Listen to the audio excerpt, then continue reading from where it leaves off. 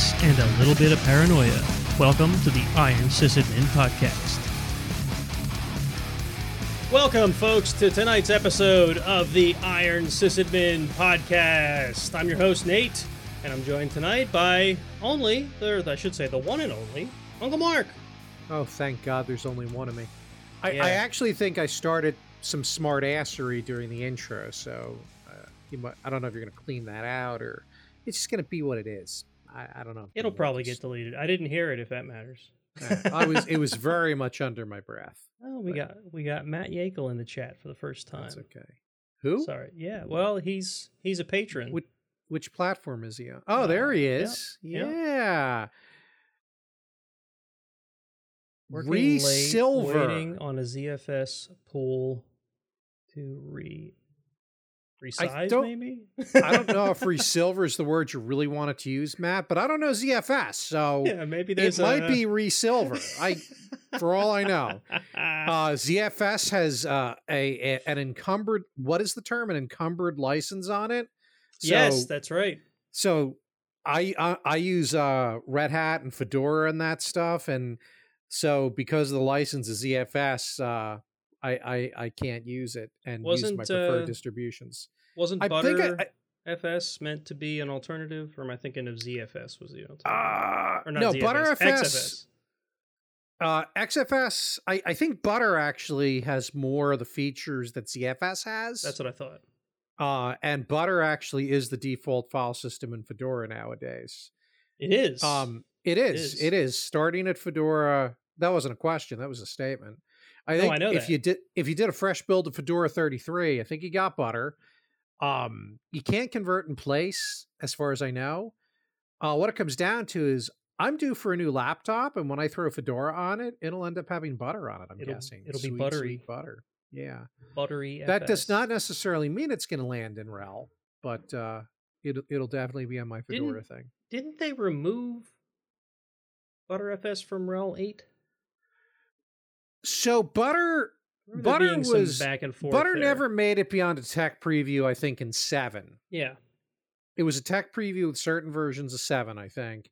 And there was just never, I don't think we were ever happy enough with the maturity. And Josh, of course, provide linkiness. Yes, thank you, J Scar. And for the Fedora, because Fedora, despite what all the haters say, Red Hat does not own Fedora, cannot order them to do anything. The Fedora community has decided they want to use Butter. They can do what they want, right? You're not my real dad. I can do what I want. So I'm independent. I can do what I want. Yeah, this is. Yeah, that's right. We tech previewed starting in RHEL 6, and then it was removed from RHEL 8. And then those Fedora, those whippersnappers said, no, Mom and Dad, we're doing it in Fedora 33. So I think if it can get better, betterer, then it could end up in a RHEL down the road, maybe. But I don't know. That's perhaps really if it gets more buttery smooth.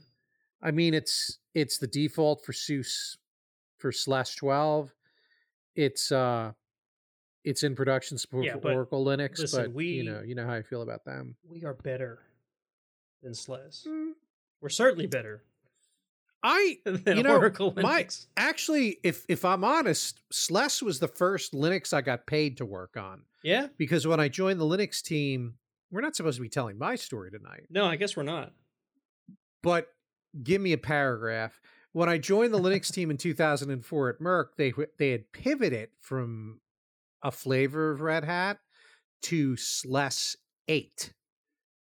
And we used SLES 8 for a couple of years until we then flipped back to RHEL 4. 8? That is. I was just going to say that is a while ago, but so was RHEL 4. Did you notice how much hair I don't have? Yeah. Yeah. Jay Scar says he can't believe it's not Butter. So Matt, all blessings to your pool. May it re-silver, if that's really what you're doing. That's really what it's supposed to be doing. We're assuming it's some other action. We're going to blame autocorrect, right? I hope the data ends up okay. All right. So tonight, Believe it or not, this is something folks asked for. I don't know if you remember, like 2-3 months ago. Crazy ass listeners. We do have crazy listeners. Like 2 or 3 months ago, I put a poll. Keep doing 2-hour podcasts. Or not even a poll, but a question up on Patreon, asking people what they'd like to hear. And probably the 2 most popular answers were our own backstories, much like comic book characters, and how like we got into IT or how to get into IT. So what I'm picturing in my head, and we'll see how this all pans out, is we're going to, maybe not in a row, right? Like we're going to do one tonight, and then we'll do another one some other night. Not like next week, or not next show, but we'll litter these throughout. And we're going to... Depends on what other stuff we come up with. Right. We're going to start by... I'm going to give basically my IT background, my story. How did I become an IT nerd? How did I get into the industry? Like what path did I take? And it's going to be part story, right? Like where did Nate come from? And part, well, how did I get into IT, right? So that's I'm not going to say that's like an instruction manual, but it's well, you know, an example of how someone got into IT and, you know, into the arguably great position that I managed to find myself in now, right? I think Mark will agree that it's a pretty good position. Otherwise, he wouldn't have talked me into coming to it. Yeah, I still remember that lunch. You were all like, I don't know. I was worried. I don't know what I was worried about looking back. Hindsight's always 20/20. Anyway, so we'll do me tonight, and then maybe we'll do Mark some other night. Maybe we'll do Jason if he's up for that. Charles too, if he wants to, and you know, that's how we'll start. And then I had this crazy thought that maybe we would try to find either listeners or maybe even like friends or friends of friends that also have a story, right? How they got into IT, maybe even folks that got into IT a lot more recently than we did, because the industry has obviously changed, right? So someone that's 20 years younger than me will have a whole different story, right, than mine. Absolutely. Oh, and by the way, and again, Matt, if you're still listening and you haven't hung up and discussed, Nate and I both admitted we were ZFS noobs or weren't familiar with it.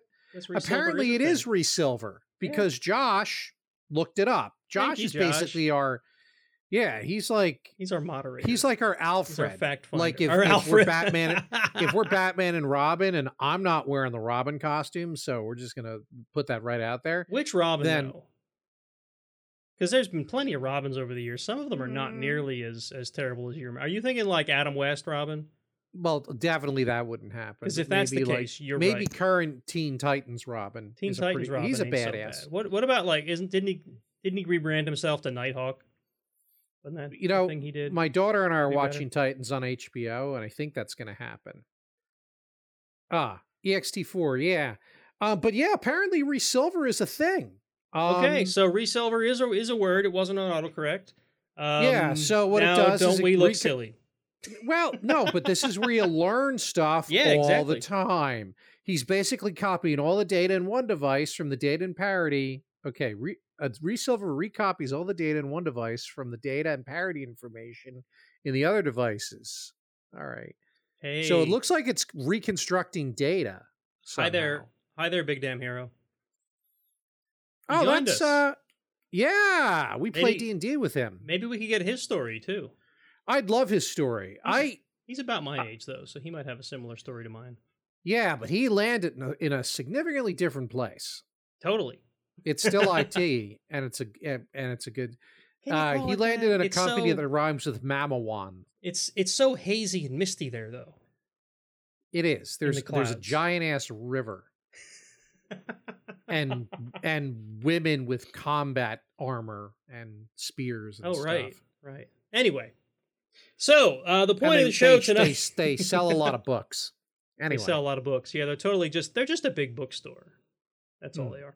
All right, so I'm honestly, my history in technology goes way, way, way back, like literally most of my life.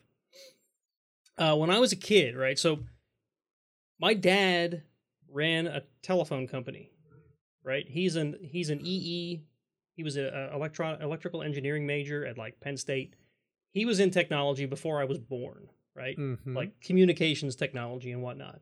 And that's the same sort of thing that sort of fascinated me as I grew up. So, and probably because of his influence. So literally, as far back as I can remember, we had a computer in the living room. And that computer was Yes? I'm going to pitch you questions every so often. Feel free. Because otherwise it's a monologue. Yeah, it is. So when we talk about when you were little, whatever, blah, blah, blah, can you give our listeners some idea of what we're talking? You're not supposed to ask a woman her age, yeah, but right. You're not a woman. So like, how old are you, Nate? So, I mean, it'll be easy to figure out based on the technologies that I talk about, but we'll say this is early 80s, right? I was literally born at the beginning of the 80s. Early 80s. Right. Okay. So, we had a Texas Instruments, and I do not know the model. I have not seen this computer since I was old enough to understand what it was, right? So, it had a cartridge slot on the front that you could play certain games with. TI-99, I think? I don't know. I remember it was gray or tan. I think it was a TI-99. Could be. Had a slot on the front. It had it was black. Black with a silver, like, almost like brushed steel style aluminum top to it. Yeah, the Texas Instruments TI-99 4A. Could be. It had this little add-on box on the side that had a voice box. Yeah, I'm gonna throw the message in the Twitch chat. That's, I think, the computer you're talking about. A friend of mine had it. Could be. And he actually used it to help run our D&D game Nice. when I was in high school. But, of course, it ran BASIC, but it had a couple games on it that were like, my dad literally found educational games to help me learn my alphabet. So sometimes in, like interviews like this or whatever, I say, I learned my alphabet on a computer. And at the time that I learned my alphabet, right, that's long enough ago that it was not common for people to be learning their alphabet at home on their computer, right? Not that I was born in the 60s or something when home computers were just not at all a thing, but in the early 80s, they weren't that common. I'll say I'm the only kid I know that had one. I was one of the first people, because I was in high school around the time you were born. Mm-hmm. I graduated high school in 85. And again, I know it's your story, but I remember when I first did I did a report using our family computer, and I was one of the first people to actually use a word processor and print it out. We basically had to tell the teacher, like my dad, I think, had to talk to the teacher and say, look, the computer didn't write this for me. Yep. I had those same conversations. Okay. It was a funny time, right? I used to do my math homework in a word processor, right? So that I could, I don't know why I even did it. Math is not, especially elementary school math. Especially not in the 80s. Because it's all columns, right? And that's not easy to do in a word processor. Especially in the 80s. Right. I used to type them out in a word processor. And the teacher said the same thing to me. You had the computer do it for you. I'm like, no, I used a word processor. It's not like I used Excel that do the calculations. Well, it would have been right? VisiCalc. Yeah, it would have been something other than Excel, right? But that's the point. All right. So anyway, I don't know. I've never met anyone who could actually tell me they'd heard of this game, but I played a game called Hunt the Wumpus. Does that ring a bell for you? Yes! Of course. Good. Hunt the Wumpus started on mainframes. This is the first computer game I think I ever played was Hunt the Wumpus on that TI. Right. Hunt the Wumpus. You would type in, a command and then it would do a thing on the screen, right? It was almost... You had how many arrows did you... Like, you had a limited number of arrows. You had to listen. It was a neat game. It was a text-based game. I barely remember the rules, because it was basically I would sit there and my dad would play it, and we would tell him to do funny things, like Zot things. Okay. But yeah, that's one of the first computer games I ever played. Anyway, I don't want to belabor each part of this for too long, because we have about 40 years of stuff to get through, considering how early it gets started. Okay. After the TI... So the whole time, my dad had like a quote-unquote real computer that he did work on. He had an Atari. And again, I don't know the model, but this one was gray. Had those like slantwise keys at the top. I want to say it was like a 200 series something XL. Yeah, I know the computer, but I'm going to try and let you monologue a bit. Again, ran BASIC, right? And he had come into a ton of 5 1/4 inch floppy based games that we could play on this thing. Like it seemed like a limitless collection of games when I was that age, right? And I would sit down and I'd spend hours playing, games on his Atari. And then, of course, like every kid in the 80s, I eventually got a Nintendo. And then I stopped playing games on the Atari and I played the Nintendo instead. But, that's neither here nor there. But again, right? Nintendo is one of those things that like every kid had. And I honestly feel like that game system was finicky enough, right? That a lot of people have memories of like, how do I make the damn thing work after they started to age a little bit? Yeah, the Nintendo was like, I don't know, with ours anyway, like the cartridge couldn't go all the way in. If you put it all the way in, the game wouldn't load. If you put it in like 98% of the way, game would work, right? Like they were finicky. Once they started to age, they were finicky. So, it turned into like, I want to play a video game. It doesn't work. I'm a kid who doesn't have any way of like taking this to a repair shop to figure the damn thing out. I need to figure this out, right? So it was kind of like a troubleshooting exercise every time I wanted to start a game. Personally, I feel like this contributed to, wanting to get into the sort of field that I went into. That's the only reason I included it. Mm-hmm. Let's see. Then when I was in high school, I still didn't have a real computer of my own. My dad had his Atari. I used to use that thing, again, like for some gaming, I used it for some schoolwork. Then I got my hands on an actually, I don't even know when the thing was made, a Tandy Color computer. Those like beige boxes that you plugged into your TV. I know that one too, yeah.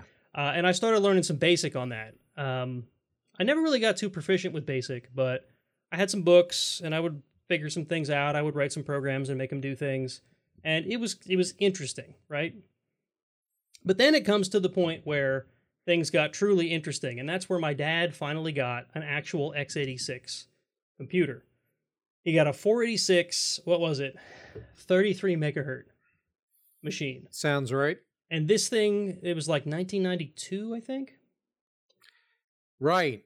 And this that was a decent machine in 92. It was 4 meg of memory. 4 meg. So but the only memory that mattered was conventional memory. Right, the 640. I could go on for an hour about Aces Over Europe, the flight sim that I wanted to play, and how difficult it was, and how much about DOS I had to learn to make that damn thing work. Absolutely, you needed a boot disk for every single game because you needed to get the memory configuration just right. That game needed 610K of conventional memory free.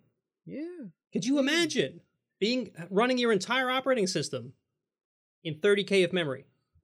Yes, because I did it a lot. That's what this game allotted for. Anyway.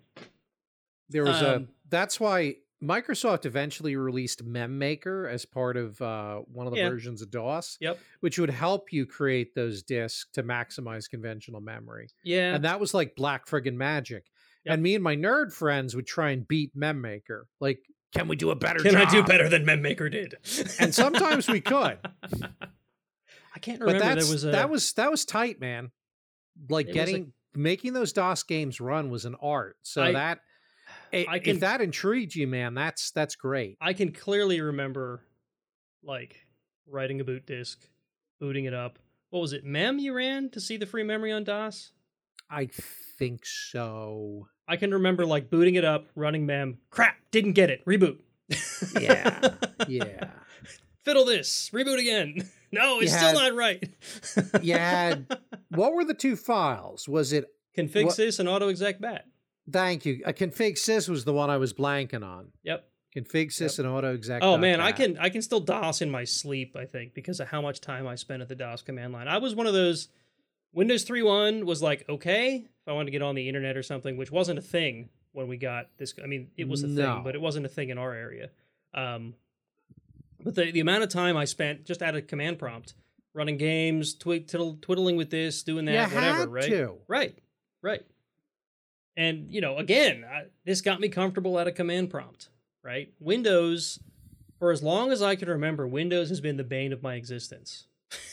That includes back when I was trying to get Aces Over Europe running, which is literally one of the earliest experiences I had on a PC. Sweet. So anyway, then I figured out how to dial into BBSs from that thing. Because again, no internet yet.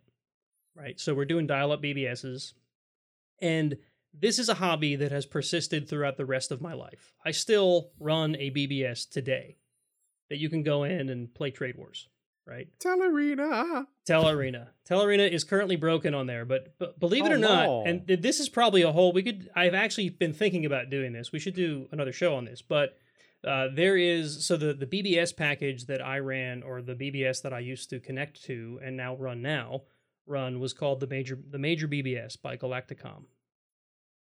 Galacticom went basically bankrupt, right? And all of its IP was held up by a bank, right? There's a guy who tracked it down and bought all of that IP from the bank, probably 10 years ago at this point.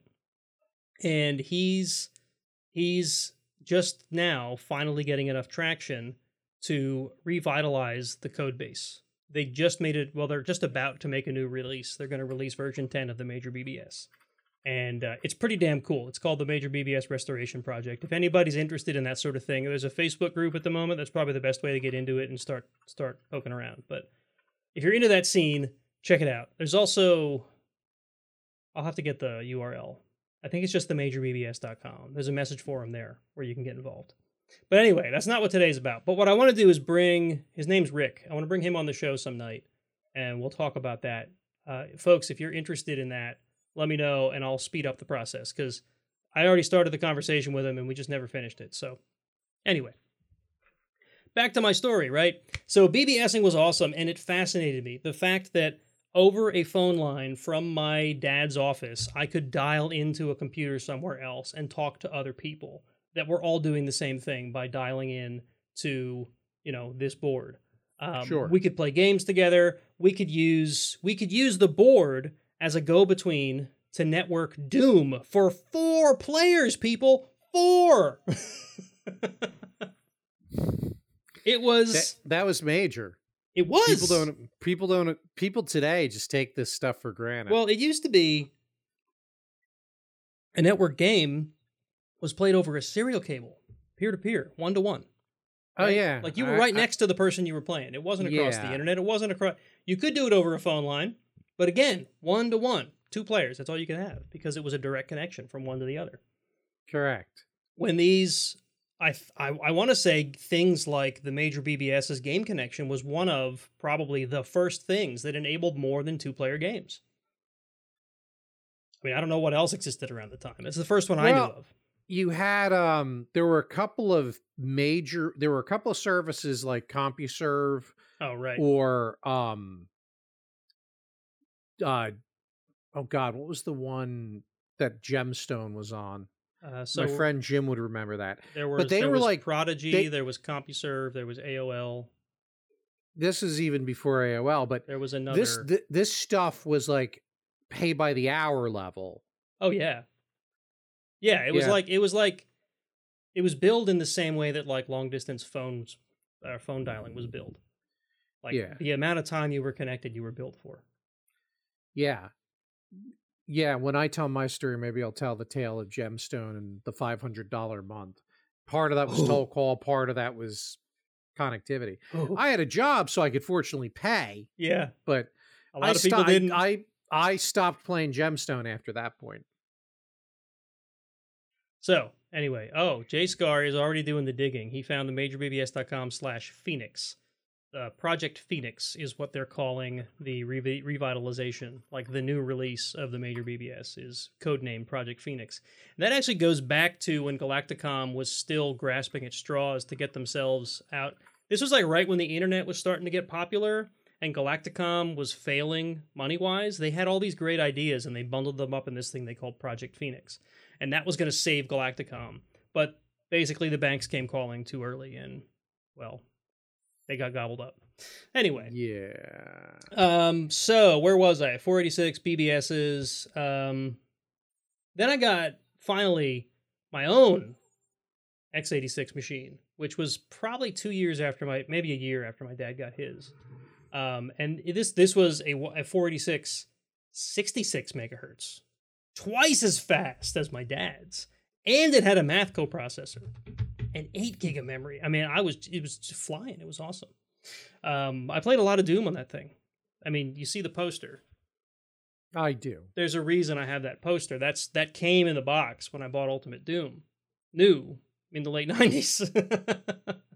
So anyway, and that, having my own machine that I could like actually tinker on, I could break and fix on my own without interrupting my dad and his stuff that he had to do on his computer was game changing, because or maybe even life changing. Maybe even life changing. Because, like tinkering with the auto exec bat to get Aces Over Europe running, if I broke crap, all I had to do was figure out how to fix it. I didn't have to worry about whether my dad had a spreadsheet he had to work on that night. Yeah. So, it was good to have my own finally. And I could tinker with it and I could change things. And that is what led me into Linux. Because at the time, I had this fascination with just software in general. Not writing software or anything, but just like getting it and tinkering with it and trying it out. And I learned about the concept of a network operating system, and I was looking at like Windows NT. I even pirated a copy of Windows NT 3.5.1. If anybody remembers. Yes, I was quite the pirate back in those days. All the FTP addresses I had memorized.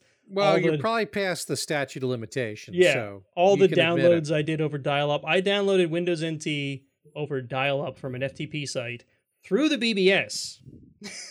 Right? It took all night. And 3.5.1 was rough. It was. Well, again, this is about you, but 3.5.1 was actually used as a desktop operating system at Merck when I started there. Yeah. Windows in the 90s. Windows NT had this concept of client versus server builds, right? So there was a server build of each one and a client build of each one. The Windows NT kernel is what Windows runs on today. It's a much newer evolved version. The much evolved version of it, right? But NT, if you look at the two major OSs that you and I use, Linux obviously comes from a Unix background. Yep. Where Windows NT, a lot of the concepts were pioneered on the VAX. Yep.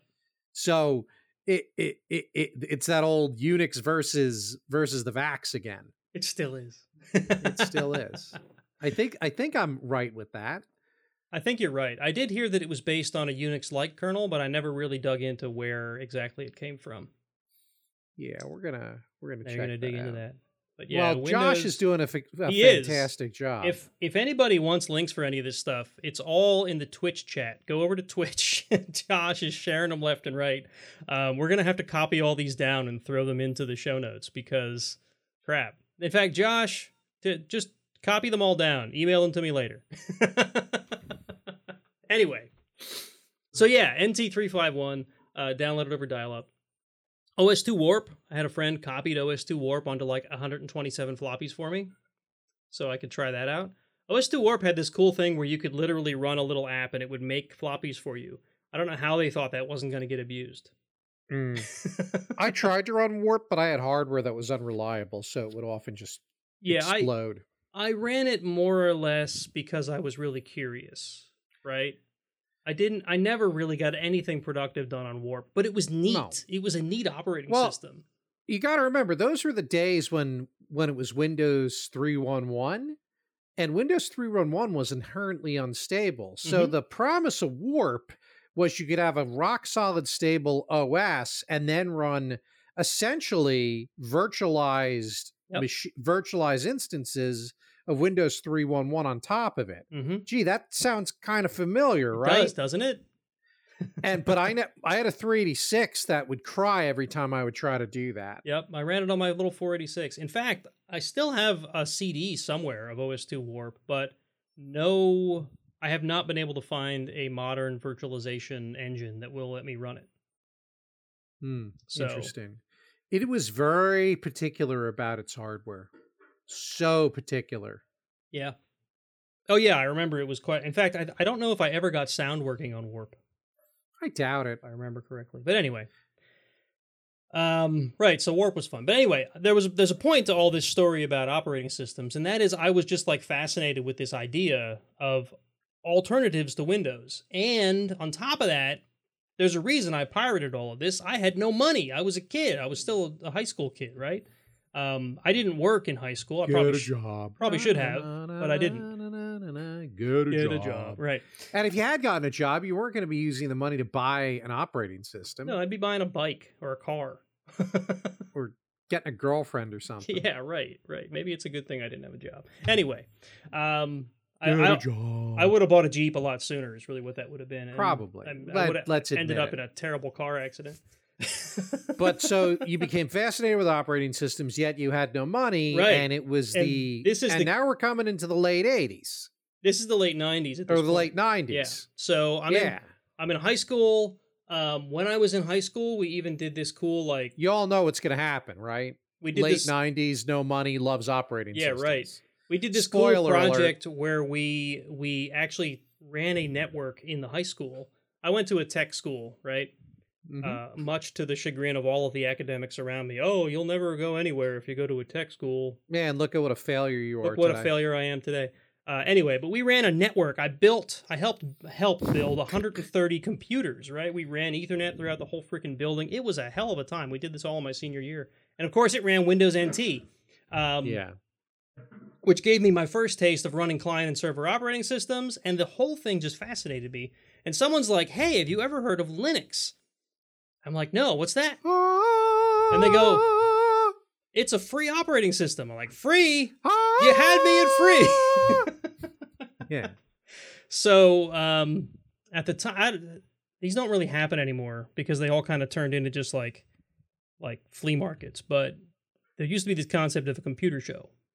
Right. Mark, Computer Festival. Yeah. Well, there was one in Allentown, which is not far from where I am. It's like an hour away. At the it's right over there. Yeah, right that way, I think. Right over there. Yeah, right over there. Allentown. So my dad and I used to go to this computer fair. I even built a computer at one of these once. So did he, I think, at one point. And I found Red Hat Linux 5.0 there. This is not Red Hat Enterprise Linux. This is Red Hat Linux 5.0. This is before RHEL was a thing. I found my box of Red Hat Linux, and I think it's 5.1, but it's sitting next to my Fedora now. Yeah, I think not RHEL, Red Hat. Right. It was still like the grayish white box. I mean, I can get up but I'll have to, hang on. Right.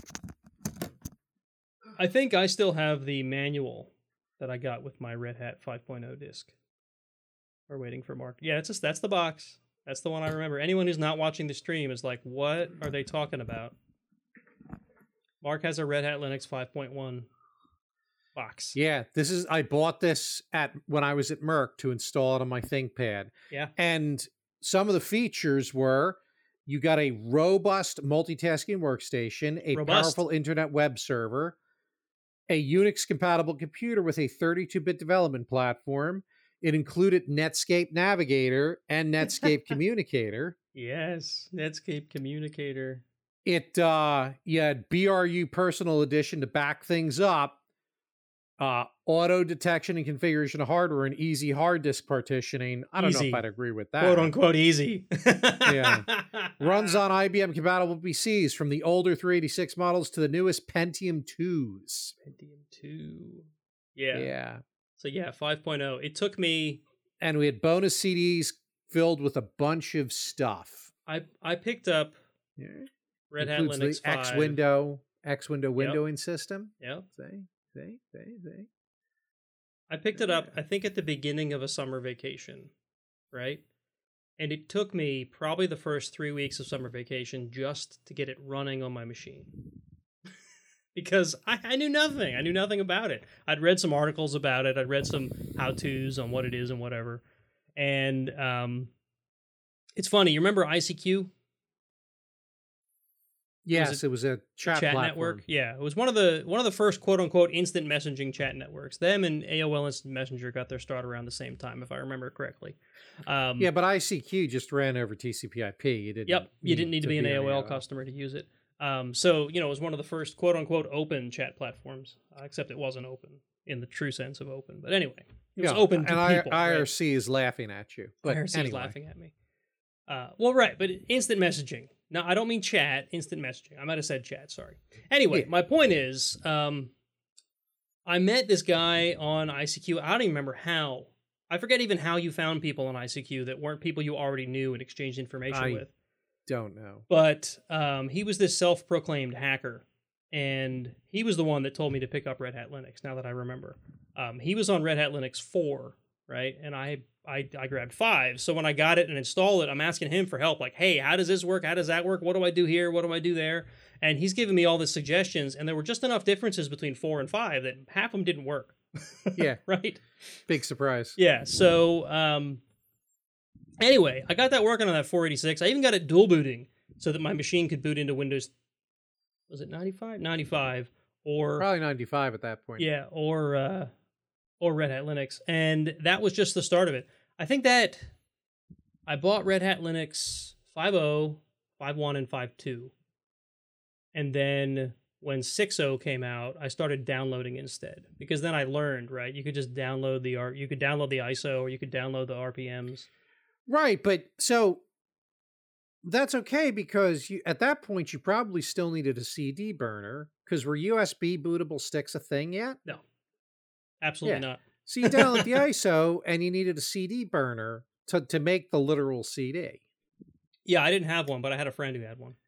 Yeah. Yeah. So, but yeah, that was, it was just like a whole new world, right?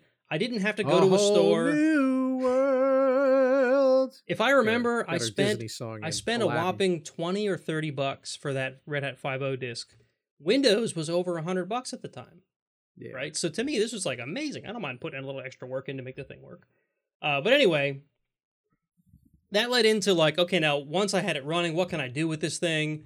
When I went to college, I got a new computer, so now I could dedicate the 486 to running Linux, and I could run like workstation-y style stuff and get classwork and stuff done on the other machine.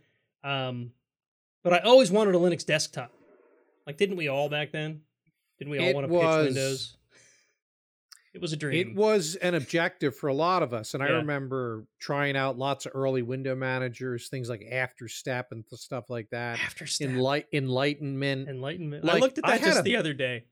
I had a badass desktop on my Slackware laptop. Enlightenment was awesome. Cool. It was cool. And it's, like I said, it's still around.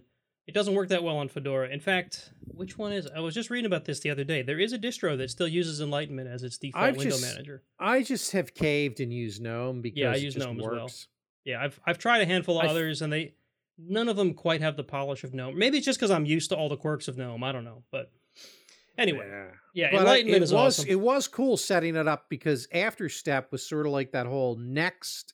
Yes. UI paradigm. The thing I loved was that Enlightenment had so much eye candy and so much. You could decorate window borders in AfterStep, right? Yeah. And in Enlightenment, you could not only decorate them, you could actually have like effects off of them. Or like, you could go crazy. It was insane. You could go ham. Yeah. And it was beautiful. You could have spinning cube workspaces. Yep. I mean, you could do crazy shit. And nowadays, you're like, it sort of looks like a Mac, and I'm okay with that. I'm not sure I care about all that anymore. I just want a thing to work. Yeah. No, I just use a web browser all the time. So, this is all before I ever had a job in IT. And that's kind of my point. The reason I told you all of this is because I wanted to kind of illustrate how this isn't just a career path to me. When I got to the college level, still no job. I started a job right around the time I started college, but I was still very new in the industry. I had this opinion because there was a steel mill here in the Lehigh Valley that closed down right around the time I went to college. And all of those steel workers were now living here in Allentown. They were all out of because the Billy Joel song is really about Bethlehem Steel. I think you're right. Yeah, anyway, I am right. The where was I going with this? Oh, all these steel workers are now out of jobs, right?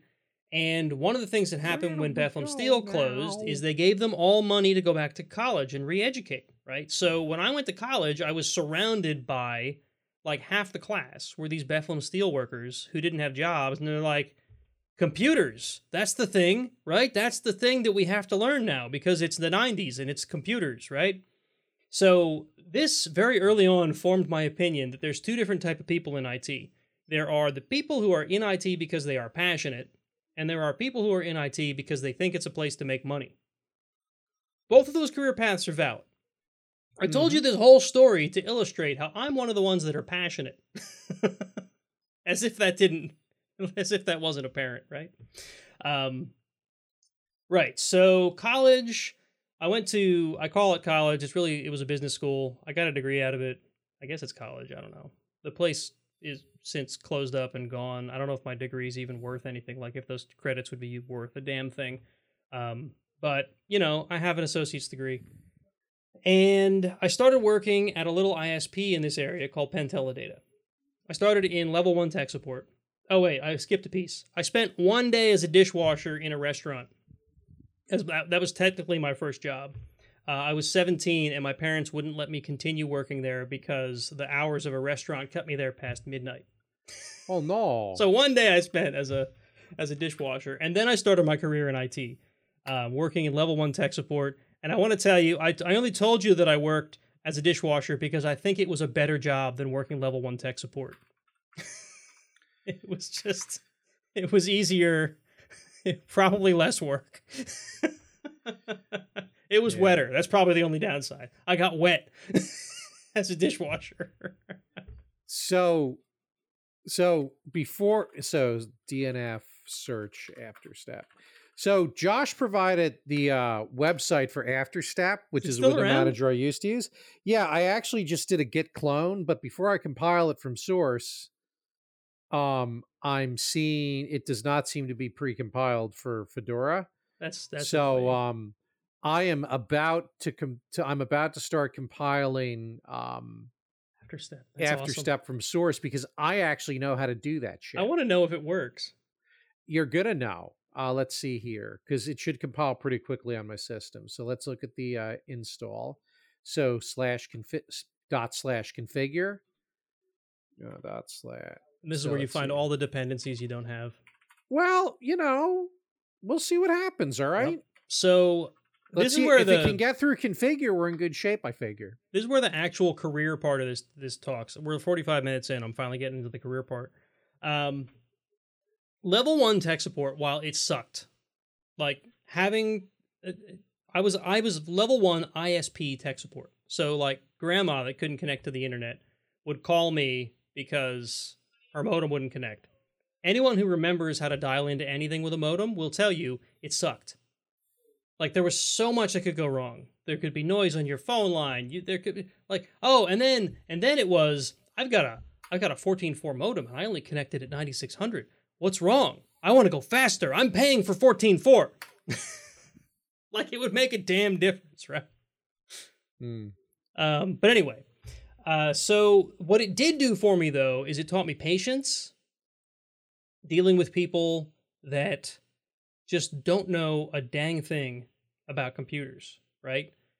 That takes patience. And I saw a lot of people at that level of support flat out crack. There were a lot of very just not nice people that worked in that role. I did it for 7 years. No, 5 years. Oof. I did it for 5 years, right? And then I finally moved up to a network level position, which was basically this was kind of a combination of level 2 support, but not for the dial-up folks, but like for commercial customers, people who paid for a commercial cable modem or ISDN. You remember ISDN? Is that still a thing? Anyone do ISDN anymore?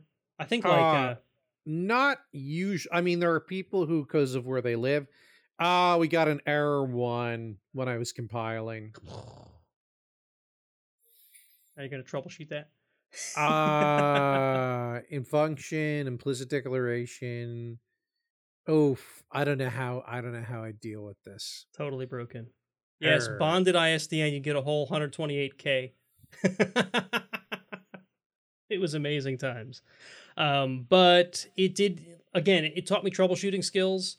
I was one of those techs who wouldn't just push people off. I would try my damnedest to fix issues for customers. And unfortunately, that didn't get me the best call numbers. Got me happy customers. Right. But I didn't respond to calls quickly. So I was actually one of like the quote unquote worst techs they had because I wasn't answering calls quickly enough. Like the number of times I would get quote unquote disciplined because, you know, so and so down the cubicle row had twice as many calls as I did in a month. Like, well, sorry, how many customers did they fix? Because the percentage for me is pretty damn high. But anyway, before they got too strict on it, on like what we can support and what we can't, I actually walked someone through FDisk over the phone once because I knew it that well from all those days in DOS. MS-DOS FDisk, helping them repartition their damn hard drive. Yeah. I remember one time someone called in because Windows Explorer was broken. So they would try to start their machine up and Explorer.exe wouldn't start. It would crash. Probably some kind of a virus or malware or something. But I walked them through switching. If you remember, you could switch the Windows INI back to Program Manager from the Windows 3.1 days. I walked them through that over the phone once. Again, this is all stuff we weren't allowed to do, right? This was stuff we were not supposed to do. But again, I was actually helping people, but not helping my call numbers. So anyway, oh boy. Network support was a much better place for me to be because I got exposed to some Cisco stuff. But what I really wanted to do was server stuff. I wanted to be, there was also a systems group at this same ISP. And the systems group was less about the ISP and more about the, well, they did do plenty of the ISP related stuff. Like they managed DNS, they managed email, but they also managed like all the desktops and they managed the network within the building and, you know, things like that. I wanted to be there. And I tried so many times to get into that position. I probably interviewed for the position in that group like 6 times. In the total 7 years I worked at that ISP, I spent another 2 years or 1 year, I think it was 2 years in the network support role after I got out of tech support. And they kept telling me no. They didn't think I was going to be a good sysadmin. They thought I couldn't do the job. They thought this, they thought that, whatever. Oh dear. I know, right? Wish they could see me now. Maybe That's they do. Just rude. Wonder if they're watching the show right now. If you're watching this show, I'm talking about you. I'm smart, Mikey. Yeah, right. So eventually I got fed up and I got a job working for this little web host. Get a job. Get a job. Get a job. I worked at this place for 2 years. There were 2 of us, 2 admins. When I was hired, there was a senior admin, and then I was hired in as a junior admin because while this guy recognized that I had talent, I still didn't have experience, so I was a junior admin. And at this place, I got to use every single skill I had ever learned in computers. I had to deal with Windows servers. I had to deal with Linux servers. I had to deal with FreeBSD servers, which, by the way, I don't recommend. I have scars. I had to deal with. I got introduced to like information security because one thing you learn as a web host admin is that everybody wants to break into web servers. Yes, and that's where the good stuff is. A lot of them in that era were successful, and I had to fix them because God forbid we rebuilt a server. No, we had to recover a server because there's customer data on there. What? Yeah. What do you mean backups? This is customers. They're not paying us for backups. Anyway. Yeah, we weren't having the discussions about cattle and pets. Yeah, right. So it was really a trial by fire. And the senior admin, again, because it was trial by fire, this place was really difficult to work for. There was so much to do, so little staff, so many servers. I mean, we probably had, by the time I left there were probably 120 servers being managed by 2 people, right? Which maybe doesn't sound like a lot, but all of them were on fire. Just imagine, 120 servers, they're all on fire.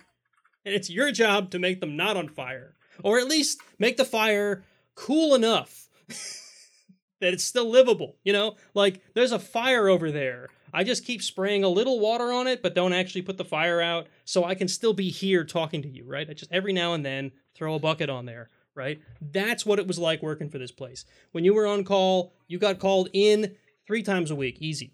At 2 a.m. It was always 2 a.m. Always. Anyway, I'm a little passionate about this. Would you mind peeing on this fire, please? Yeah, right. Can you please just no, don't put it out. Don't fix it. Just make it so the customer can't see it. So I think I found a compiled version of AfterStep Fedora. You're still on this. So now I just installed the repo that should contain it. Now I'm doing no match for AfterStep. Oh no. But I also had to deal with networking gear. I had to deal with switches. I had to deal with Cisco. I had to deal with routing. We had point-to-point T1s with a bunch of car dealerships that are in the area. I had to deal with those. I had to physically go out on site to these car dealerships every so often when they have issues with the routing equipment we had there. I had my hands in so many technologies there and was responsible for so many things that even though it sucked, even though I didn't get to sleep, which, by the way, prepared me for parenthood. Anyone who thinks kids keep you up at night, try working at AccuFind Internet Services. They're gone now, by the way. I can probably say that now. When I got a job offer to move into higher ed, it was like I had died and gone to heaven. Because I went from this place that was just constantly smoldering to a place that actually had a little bit of money and actually invested it in infrastructure. It was insane, right? I spent 2 years at the web host. I spent 10 in higher ed. And to be honest, most of that 10 years, I was pretty convinced that this was the place I was going to retire from. Because the team was awesome. The technologies I was working with, which was primarily RHEL, there was some SUSE, some SLES, Novell NetWare. Who remembers Novell NetWare? We had Novell NetWare for a while. Basically this is where I really grew into an actual responsible admin, because now instead of having to put out fires, I could do proactive work. I could do things to make things better so that they wouldn't catch fire and fall over, right? And that was a really good experience. That was just terrific. Unfortunately, after some years, the guy who was the boss there left and actually went to Red Hat. Yeah. Good mate. Which was, good for him, right? And then the guy they hired to replace him really took things in a different direction that I really didn't like. And, the whole thing just kind of went sour. But then this guy named Mark, who I met through the Red Hat Accelerators, suggested this role at this little place called Red Hat. So, now I'm a technical account manager, and I got to be honest, it's probably one of the best roles I've ever had. The college was good, don't get me wrong. Sysadmin at the college, in its heyday, was a really good position. If things had stayed the way they were, I don't know if I ever would have left there. But, things change. And when I tell my story, there's going to be a similar theme about Mark.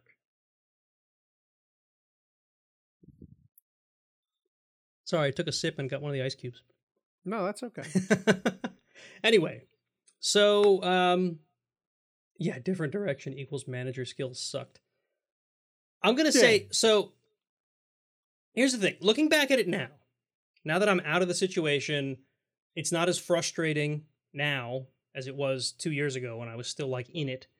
I'm going to say that 90% of the quote-unquote different direction that I didn't like was the way it was delivered. Right? So it was, and anybody who's thinking about IT management, maybe this is a good lesson. The guy didn't come out and tell you anything. He didn't say, this is the new direction. He didn't say, we're thinking of moving all of our stuff to AWS. He didn't say, we're thinking of turning down the SAN and going to cloud storage. He didn't say any of that. Keeping us down. Right. He would make these little suggestions, right? And some of them I thought were bad ideas. So since they were just quote-unquote suggestions, I continued going under the assumption that your senior system administrator's opinion meant something, right? And when things weren't pushed in one direction or the other, I thought, things are fine, right? Well, really all he was doing was pulling the strings behind my back until basically we were moving to the cloud, right? And this magical land, right, where no IT skills are required, right? And while I don't love, I still think that the infrastructure we had at the college, when we had the expertise to run it, was probably one of the best at our level of liberal arts colleges, right? Our peers could not hold a candle to the IT infrastructure that we had when we had the expertise, because we had some freaking awesome employees. We had a systems and a network team that could, I mean, we all came, several of us came from that same ISP, right? Three of us, in fact, Jason being one of the, the co-host of this show, the guy who started the show with me. We used to work at the college together. He was the lead network engineer for a while. And the two of us could cook up some amazing infrastructure, right? But eventually it was like there was no more interest in that. There was no interest in let's do it ourselves and do it well. It was, why don't we just pay someone else to do it? And that, I think, is what really bothered me. Because I'm a do-it-yourself kind of guy, right? So it's kind of ironic that now I'm basically someone they pay to, I don't really do things I don't do things for them. Never mind. So yeah, that is, in a nutshell, where I went from, way back when, and into IT and how I got to where I am now. So, folks, I guess I am sort of curious, like, what you guys think of the path. I'm curious what you think of this format, what you think of this sort of segment. I've gone on for an hour now already, I think. Yeah, because we started, believe it or not, we started at 7:01. Yeah. No, that was a fine tale. You still trying to build Afterstep? I'm gonna put a pin in that for now because no. So the precompiled repos seem to be pointing at the Fedora 34 version, and I'm running on 33. So I don't want to start doing the mental efforts to do this properly while trying to also be the co-host of the Iron Sysadmin. Yeah, right. I don't think that's fair to our guests. Since we're getting out of the Nate monologuing part. I still think we should do a live install of Red Hat 5 on a VM on a show. I agree. I think that would be super fun. Maybe we should just do it on a show night. And not just do a live install, but then try and do something crazy like, all right, let's I don't know, like try to either play a current web-based game or like install Afterstep or what, something. We could probably install Afterstep pretty easy. Isn't that just like find it on the disk and install it? Isn't it? I don't think it should. No, Afterstep did not ship with Red Hat. You had to compile from source. I bet RPM Find still has Afterstep for Red Hat 5. Maybe. But you had to compile a lot of stuff. Yeah, put it on the internet without a firewall. How fast would it melt? That's hilarious. This was before SSH, guys. Red Hat 5 shipped out of the box with Telnet enabled. I don't know if SSH was even an option.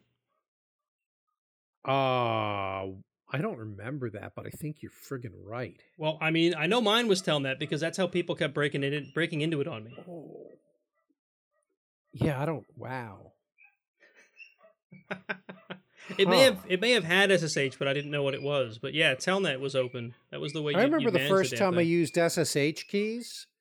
I thought they were magic. I'm like, how can this be secure? I don't have to type a password. Yeah, right. It's because it's cryptography. Yeah. I just thought it was so cool. I didn't have to type a password. What we called what we called crypto before there was crypto. Yeah. Cryptocurrencies, that is. Maybe we'll talk about that later. That's the thing I wanted to talk about. Cryptocurrencies bore me. We're going to talk about that just briefly. No. I kind of wish Jason was on for what I want to talk about, but oh well. Yeah. Especially since you don't like cryptocurrencies. It's not that I don't like them. I mind a little bit of Bitcoin, don't know where my wallet is. That's why you don't like it. Well, decided it wasn't worth it and burning out my graphics card. And I'm just like idiots get excited about it. So, and still make poor decisions around it. But I think it's got some interesting ideas. Also, the same people who are like all concerned about like greenhouse gases and climate change and shit also tend to be similar people who hype cryptocurrency, which tells me they really don't understand how much power is burned generating cryptocurrency. So that's what we call hypocrisy. And if there's one thing you can't stand, it's hypocrisy, right? I have a low tolerance for hypocrisy, even though I'm often very good at it myself. No. What are you talking about? I can be pretty good at it, but that doesn't mean I like it. It's one of the human traits I like the least, especially when I find it in myself. But yeah. That's all. That's like the iPhone user bitching about, China when their iPhone is built in China. Right. Right. All right. Or So capitalism. folks, we got some folks in chat that say they liked this. So cool. I'm glad you guys liked it. We'll probably do more of these, especially if folks like them. Maybe we'll do Mark next. I don't know. Depends on. Oh, hey now. Yeah, right. That just sounds bad. It's Anyway. fine. I like telling my story. Right. So we'll get Mark's story, and then we'll see if Jason's on board. People are storytellers, right? Yeah. I think that's a big part of human nature. So telling each other stories, spinning tales. I think that's such a human thing, and it's something I've always really enjoyed. I love doing it, and this could be similar between the two of us because we both have a background in scouting. I think there's a time shift, but I think when I tell mine, it's going to sound a little bit different. Yeah. Because of the time that I came into computers. Yeah. And it's actually shocking how young I was making money because of my computer knowledge. And I'm just going to leave it at that. I'm thinking about how much emphasis there was when I was in the Scouts on like the ability to tell a story. Right. Oh yeah. And I think maybe that's part of it. I like to tell a story, especially a we story. We don't have time to tell it now. Thank you, Code Tell City. it now. Yeah, right. Tell it now. We would basically just the whole show would be us telling. No, we got to do the rest of our Iron Sys admin stuff. Yeah. Well, so next time. We'll keep you coming back for more. Yep. And then I do want to get our buddy the what is his nick? Big Damn Hero. Because I don't want to use his real name. Big Damn Hero. Yeah. I want to get Big Damn Hero on the Iron Sysadmin, whether it's his story or whether talking about life at a certain giant-ass company. If you're still listening, we all know. Mr. Big Damn Hero. You were in chat a minute ago, or a while ago. But, yeah. We're going to have to badger him until he gets on the show. Yeah. He's worried about. I know. Nervous or something. Yeah. I used to be nervous about getting on here, but the alcohol clears that up a little bit. Absolutely. Plus, with the people we've had on here and the people who've had to have watched us, and neither of us have gotten fired yet. I think we found a happy medium. Look, was that cool or what? Having Rich on last time, that was pretty awesome. Yeah, it was pretty awesome. Yeah, we've had Rich, we've had Chris Wright, we've had a few big names on. Chris Wright was pretty cool. I got to say, I never did I expect to have someone like Chris Wright on the show. That was awesome. Are you a fan of the Iron Sysadmin podcast? If you are, don't forget you can support the show via Patreon at patreon.com/Iron Sysadmin. Or you can buy merchandise at teespring.com/stores/Iron Sysadmin. And thank you. We're back, folks. Tell me in the chat, do you like the music, the hold music, or the waiting music? Because I love it. I don't get to hear it during the show, but I get to hear it when I'm doing post. And sometimes I will sit watching the YouTube video because I have to put markers in it. That's what I do. If you look back at any of our old YouTube videos, there's markers that let you jump to different parts of the show. Sometimes I will get lost in just listening to the intro music. We've got some yes votes. Yeah.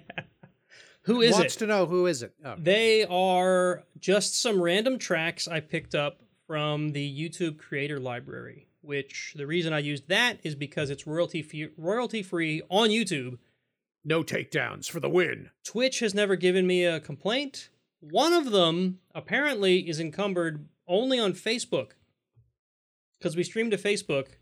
Facebook complains to me every time we do a stream. They don't take the show down. They just mute that part of the show.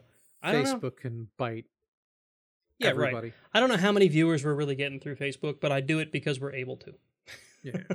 I know. Even when I post on the Facebook, and I did take a break, but now I'm back after calming down, I always tonight I put the Twitch stream. I usually drop the YouTube stream in. Yeah. So I can certainly get you all of the. In fact, I thought this would be a simple thing. Isn't this in the notes every week, like at the bottom of the notes? No. So the intro music that I put in the notes because that's licensed under Creative Commons, and I have to attribute. So that's in the show notes. It's also sort of our theme song. It is sort of our theme song. And it's a good song. I like it. That's Tritachyon by... Or no, Tritachyon is the group. I have to look it up. They should just rename it the Iron Sysadmin. It is Tritachyon by Digital MK2. They should just rename it the Iron Sysadmin. It's a good song. Really I've used our it. Theme song now. I've used it in a few YouTube videos on my Jeep channel just because I had it handy, and I just think it's an awesome song. All right. So anyway, it's Creative Commons. You can find it on the Free Music Archive. That's where I got it from. But anyway, yeah, the others, if you guys are interested, I can get you a list of what they are. But yeah, there you go. It's good. So, Kurtzy? I don't know if I'm pronouncing that right. As part Italian, I want to call him Curiziti, like the delicious pasta. There's too many vowels in that name. Anyway, yeah. So I'm mostly German and Italian. Yeah. So I switch to whichever one is convenient for the stereotype at the moment. Okay, that's good. All right, so this is the part of the show where we give you guys our usual housekeeping stuff. The first thing we do in housekeeping is thank all of our patrons. You guys are awesome. Yay! A few of you are watching live right now. Yay! I'm going to have to cut that one out, though. That was even better. That was all over the place, Mark. Yeah. All right, so we've got 21 patrons getting us about 108 a month, which is pretty damn cool, considering where we came from. Yeah, 21 patrons, not as cool a song as 21 Pilots. And by the way, my daughter's telling me that there's not actually 21 Pilots in that band. It's just like two guys. So that seems like false advertising. Totally is. Are either of them pilots? Probably not. So it's total garbage. Total fake. Total fake. All right. So, right. We're going to read a list now. Can I read the list, Mark? Sure. Okay. While your mouth is full of bourbon? Yeah. Right. So I'm surprised they didn't try and breathe Aranami, Andrew, Tatro, Root is God, Bruce, Robert, Matt, David, Solemn with a 3 in it, and a 0, I think. Trooper-ish, Linux Sys 666, Gimpy B, Mark with a K, Dementor, John, the nice guy, Mark with a C, Julius, Andy, Jay, Charles, and our good old friend 22532. Two indeed. Our favorite patron. Actually, we love all our patrons. Yeah, there is no favorite patron. Two is the one that I, mad cred, because 2 stood with us first, long before my time even. Yes. But the show might have been not even a year old when he showed up. Pretty cool. Or they showed up. I keep saying. I hope 2 is listening wherever 2 might be. Absolutely. I hope so. All right. Let's see. Well, that's it. We don't have any new reviews. I don't think I have any other announcements. Oh, one thing that was awesome. I didn't get to talk about it on our last show, even though I probably should have. We finally had an in-person DEF CON 610 meetup. Oh. Last week. The first since the pandemic. Last time we met in person was February 2020. I remember February 2020. And we were not sure we should have in February 2020. March 2020, we pretty much the moment the meetup was over in February 2020, we're like, we're not going to have them. We're going to have them virtual until this blows over. And of course, it never did. But it's sort of blowing over now. So that's good. Sort of. I couldn't make it last week, but I really, really, really want to try to make it next time. I got to have 2. What's the date of the next one?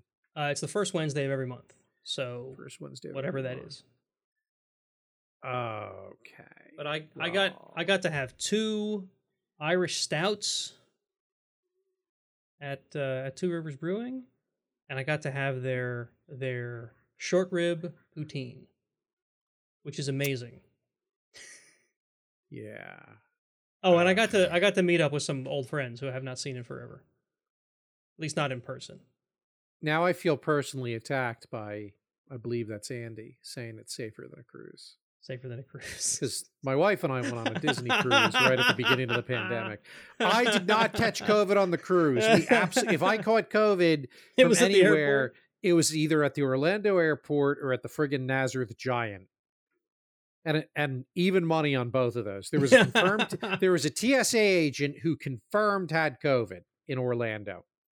Not even Newark, Like Newark is the dive airport. You'd figure it would be Newark Airport, but no, it was more than likely Orlando. Is that how you say that as an actual native New Jerseyan? It's Newark? Newark. Yeah. Newark Airport. It's pronounced the pigeons and the hookers. It's like it's spelled N-O-R-K. It's basically one syllable. How that sounds. Newark. It's one syllable. Newark. Newark. Okay. Yeah. Newark is the fruity one in Delaware. Yeah, that's the town in Delaware. Here but it's Newark Airport. Here in PA, we usually call it Newark. Well, almost like New York without the y. You guys also say Bethlehem, and you put yet at the end of sentences for no reason. It's totally Bethlehem yet. You also call it prom instead of the prom. You guys do a bunch of weird linguistic things. We're just Although weird. I love local dialects. I'm actually fascinated by them. I call it crick instead of creek. Yeah, that's pretty Pennsylvanian, which is pretty redneck, right? For someone who's so steeped in technology. Yeah, you're a tech neck. Tech neck. Okay, that'll work. You're a tech neck. I just made that totally up. Maybe I did. I mean, maybe someone else came over before, but could be. It feels like I just made it up. Could be. You totally just made it up. All right. So anyway, no new reviews. Is what I need to right? infuriate somebody again. I got to work on my game. Oh yeah, right. I mean, even negative reviews or something. Redneck technologist. I don't know if I've gotten over it yet. So yeah. Is that like a redneckologist? No. Right. So no reviews, and that's pretty much it for the housekeeping. Do we have a musical interlude at this point, or we just go right to chat? We could if you want to, except I don't know if there's a musical thing. Well, it's not usually the normal one, but we can do this. The magic of chat. How was that? Was that a good? That was a good transition. Yeah. Anna, Elsa, and Olaf really liked that transition sound. They're floating around. Let it go, let it go. Make the magic unicorn sound. All right, very good. Let's see what else I have handy here. That here. How about this? No. I have the sounds I was using during our D&D campaign. There you go.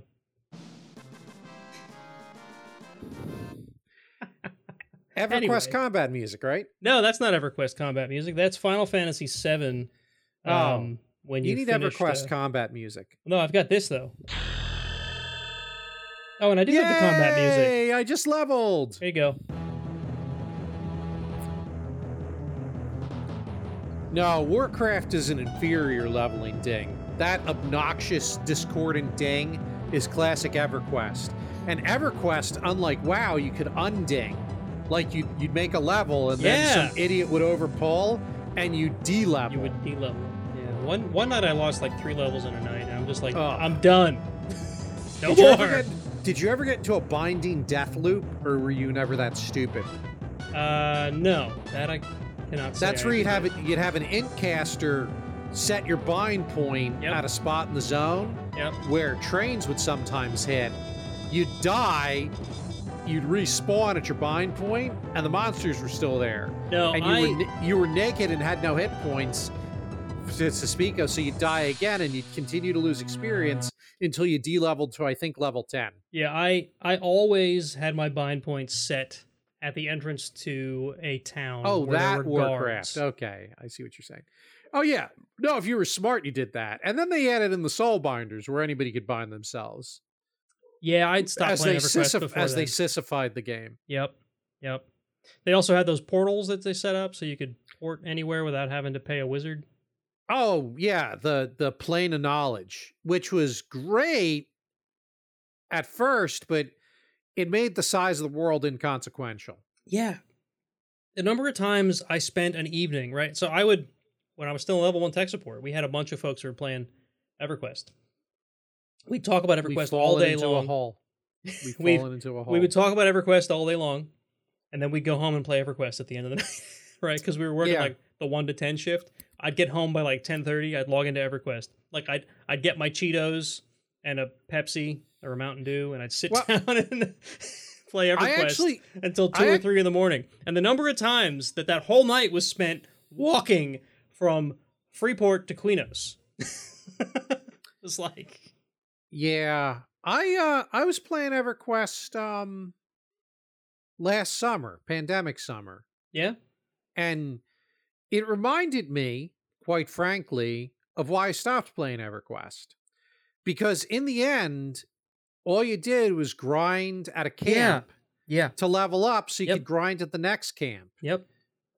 There's no questing really to speak of, except in the most rudimentary sense. There was. Yeah, very rudimentary. That is the piece. Because I've very frequently, while playing other MMOs, I've thought back to the EverQuest days and how much quote-unquote better it was. Even though when I left EverQuest, I couldn't leave fast enough, right, to the next thing, which I think was Dark Age of Camelot was where I went to. I played that for a spell. That game had so much promise and was so... Yeah. Its reach exceeded its grasp. EverQuest's... it's just the tech couldn't handle it. EverQuest's questing system, not necessarily the number of quests, but the system is what I liked the most. It was that conversational questing system. Right. Where you would walk up to a random NPC and say hi, and there would be a keyword, and you'd have to you could just say the keyword, but you could literally role play and work that keyword into a sentence as though you're talking to this. I remember that. To me, and it wasn't like you're walking around and there's an NPC with an exclamation point above his head. No exclamation mark. Points. There was no indication. It was just like you have to go and explore and you have to try things. You have to talk to NPCs. And all those NPCs were killable. They were. Even the guards and everything. The zone had respawn timers. But if someone killed an important NPC for a quest, he was dead until the zone respawned. Yep. There was no you can't kill me flag. Yep. Everything in that game was killable. There were things about EverQuest which were, I think, the perfect mechanic for an MMO.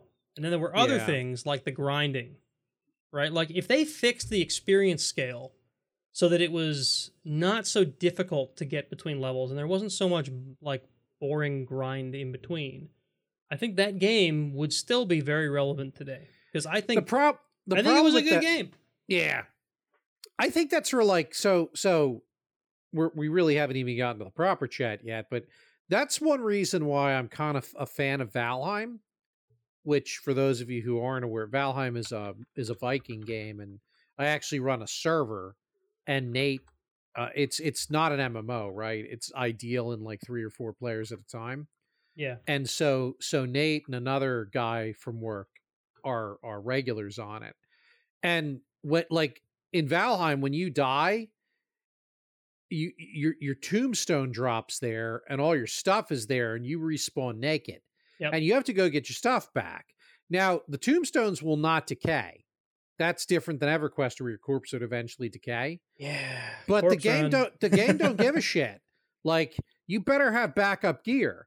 And the big monsters that spawn, like the trolls and stuff, they don't despawn. Once they spawn in, they're there until somebody kills them. Yeah, we've got that 2-star troll north of our base that's been crashing around in the woods for a long time now because we just haven't wanted to deal with it. Yeah. And one of these days, we're either going to have to deal with it or it's going to kill us when we're not ready. Valheim has this really interesting feel of a cross between a truly persistent world like... I guess EverQuest would be the same sort of persistent world.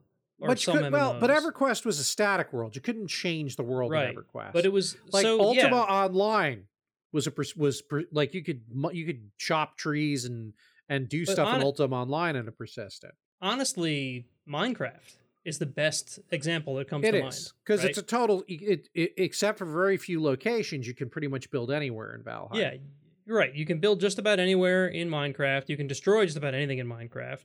And if you're running it on a server that's up all the time, it is truly a persistent world, right? Yeah. If you build a thing, it will be there, right? Yeah.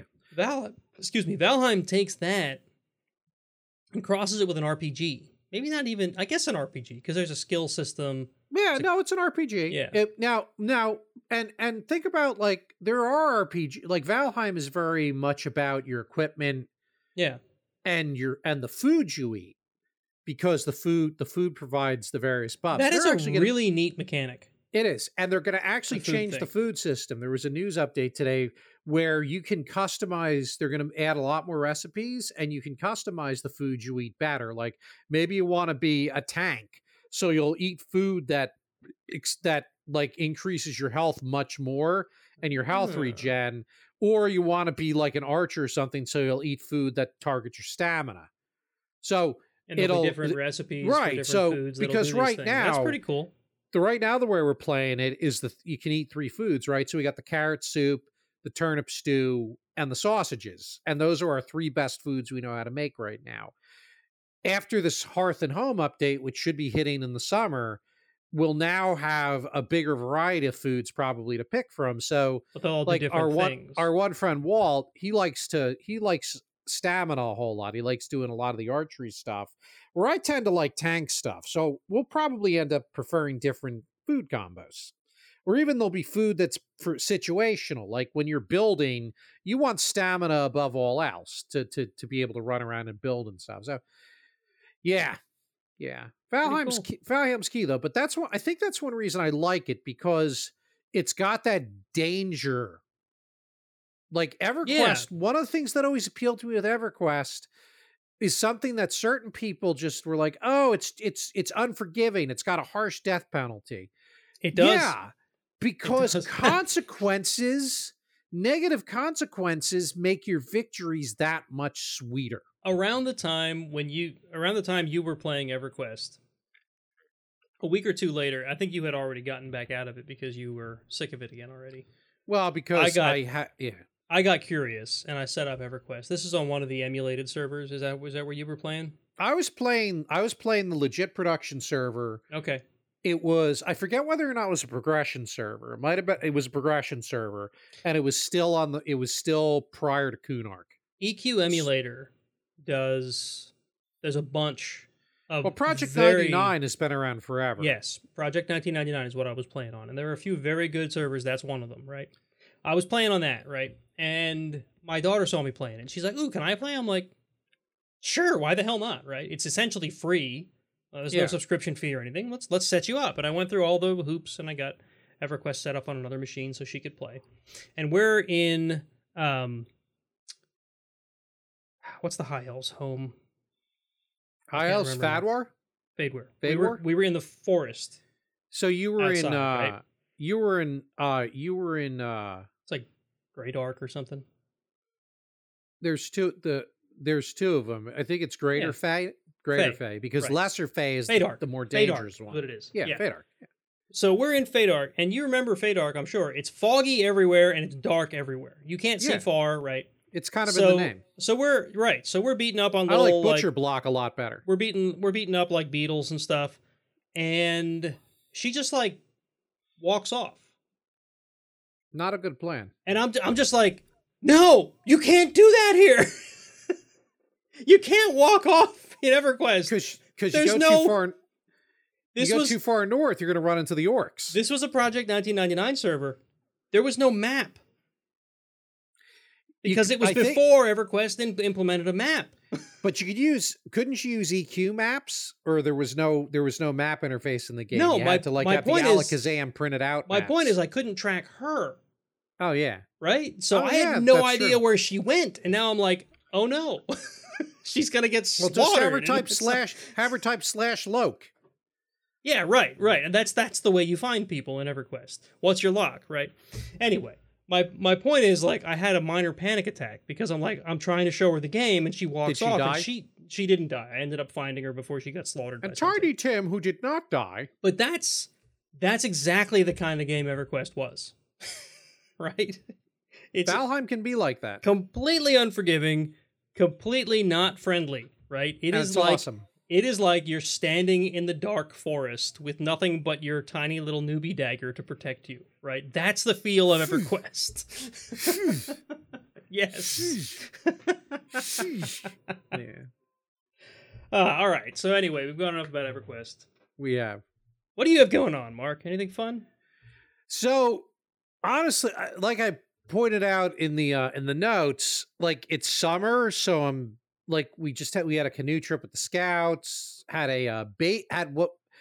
so the nerd stuff isn't as much as I'd like it to be.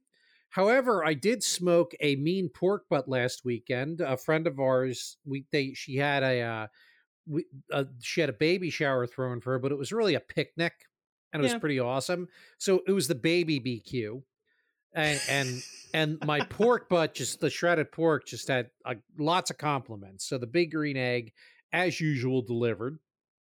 The 3D printer is a complete success. I mean, I'm not printing a lot lately, but when I do, it's just been solid. Like I printed my daughter out a few bear things, and it just bam, they really Monoprice dealt with the stuff that was just giving me a hard time. So my 3D printer is just working. So yay for that. Printed this for my daughter. It's actually a koala, which is technically a bear. It is a bear, but it's not technically. It is a bear. Yeah, it is a bear. I've been a little lax on the streaming. I actually was all set to do a flight, not last week. Maybe it was last weekend I don't remember. I was all set to do a flight, and the problem with Flight Simulator 2020, virtual reality, and all this other stuff is that some of the pieces move, like get patched and stuff. Mm-hmm. And I'm there, and I got everything set up in VR. I got my overlays set up. I fire up OBS. I start the stream, and I'm just like a couple of minutes into like the stream intro, and friggin' Flight Simulator just explodes and crashes. So I'm like, oh, F this. And I'm done. And I just stopped the stream. And then later I went back and killed that video from Twitch because it was pointless. So I really, that was super frustrating. So what I got to do is I got to get, because there was just a patch with Flight Simulator. Broke something. And well, no. And Steam VR warned me that my video drivers, when I was setting that up, my video drivers, I needed to update to these beta drivers because they fixed a crash bug. And I'm like, I'm not doing that. And then bam, it exploded. So my video drivers have since the fixes went production. Everything is up to date now. So I gotta get back into the broadcasting, the flying. But one thing I'm seriously considering doing is there's this game that I've been a fan of since 2006, No Man's Sky. Mm-hmm. And I don't remember if I talked about it on the stream, but they did a VR patch for it back when I first got the Vive. Oh, by the way, you need to come get the Vive. I really do. Back when I first got the Vive. And the neat thing about it is you suddenly had a complete game that was like virtual reality. And they specifically made all different control schemes for it and the perspective getting in and out of vehicles and stuff. And I have streamed Valheim, by the way. And maybe we'll stream Valheim again when the three of us are playing again.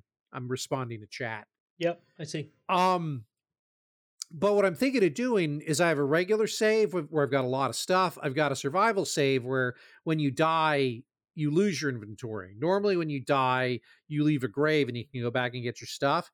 But there's a mode called permadeath, which is like old Diablo 2 hardcore, where if you die, you're dead. That's it. So what I'm thinking of doing is I'm considering doing a stream only No Man's Sky VR permadeath playthrough. Now, if I die in the first 15 minutes, I'll restart, but just kind of stream the whole experience and see how far I can get in permadeath. Yeah. So that's going through my noggin right now. So I'm just watching the little video that's on their website. It looks like an interesting game. It's a fun game. And it's got multiplayer, so that's fun. Yeah. In space. It occasionally throw it on your Steam wish list because it apparently goes on sale for half price. And the game has a fascinating story where when they shipped it, there was a lot of stuff missing and it really they railed on it. And Hello Games has spent the past, oh my God, it's almost like 5 years adding stuff and fixing it and just making it into a fantastic game. It's like an amazing comeback story on how to go from an overhyped thing that shipped as a steaming pile of garbage to a legitimately fantastic game, which is it's almost like being in the holodeck. I mean, Cool. Yeah, my first stream with it will probably be me introducing people to the game and showing this is my normal playthrough. Here's my freighter fleet. Here's some of my cool ships. And now I'm going to start a brand new save and start with nothing. And then see how far I can get. I came across a YouTuber. He does reaction videos, right? So I'm sure you're familiar with the concept, right? I got to admit, reaction videos are one of my pseudo guilty pleasures. Yeah, I don't know why. Some of them. So this guy, all right. So step back one more layer. There's a YouTuber named Ogres have layers. There's a YouTuber named Frog Leap Studios. He does metal covers of various songs. I mean, everything. He did the Wheels on the Bus. He did the which theme song was it? It was a theme song to some kids TV show. He's done like Adele's Hello. I like this guy Dan Vasque. I think he's Brazilian. Okay. He's done some great covers. Well, this other guy I ran across. So, all right, one of the most epic songs Leo, which is Frog Leap Studios, has done is a cover of both Toto's Africa. That's one of his most popular songs. And the other is Sultans of Swing. Both of them are awesome. If you've never seen those two videos from Frog Leap Studios, go watch them. They're amazing. If you watch Africa, don't turn it off when the song is over, because he does an outro at the end of every song, and the one at the end of Africa is better than the song. It's amazing. I'll keep that in mind. Anyway, this other guy, old school nerd. This other guy? He calls himself old school nerd. He's just like, your average dad. He's a metalhead. And he found Frog Leap, and he does reaction videos. Like, literally, the day Frog Leap releases a video, that evening, this guy's got a reaction video up, right? Well, so I subscribed to his channel, and I found just the other day, he live streams D&D. You and I have talked about live streaming D&D. He live streams him and his players via Discord playing Roll20 D&D. Via what now? Via, hold on, I gotta find the freaking buttons. Discord! Thank you. So anyway, I think we should revisit that sometime. We need to clear it with everybody, and I don't know how awkward it would be, but it's okay. No, I get that. Maybe it's sometime in the future we have a campaign that is meant to be streamed, and everyone that's playing is okay. Gotta get back to Nordock one of these days, though. So anyway, that is not at all what I wanted to chat about tonight, but I didn't have much to chat about anyway, so it's fine. That's fine. Let's see. What do I have going on? I'm currently tearing apart the suspension on my Jeep. I know a lot of people that watch this show probably don't care about something like that, but it's needed work for quite a while. I'm literally pulling the axles out, putting all new control arms, new springs, new shocks, like everything but the brakes and steering are getting replaced. the whole shebang, right? It's gonna. I hope it takes me less than a month, because I want to get it back on the road by the end of June. But this whole week, I've had no time to work on it. Maybe next week. We'll see. Yeah, this guy does some of the. But this guy Dan Vasque, he does some killer cover. He does a cover, and you're gonna laugh at me. He does a cover of "I'll Make a Man Out of You." That's pretty tight. He also does. He does My Mother Told Me, the song of the Vikings. His covers are fun. Oh, and it looks like he did a cover of Africa too. A lot of people have, but yeah. the one Frog Leap did is just amazing. Now I'm really tempted to go look it up. Yeah, you might like this guy though, and I threw his channel in the show notes.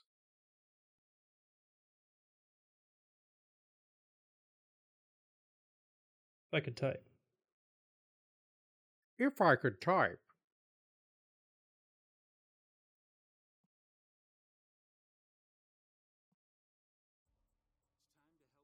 Oh, now there's an ad.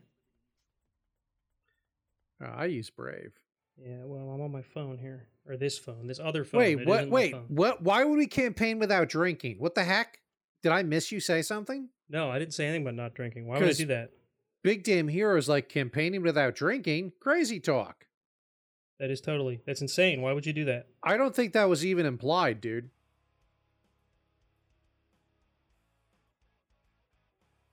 Oh, I hear it. Yeah, I'm gonna...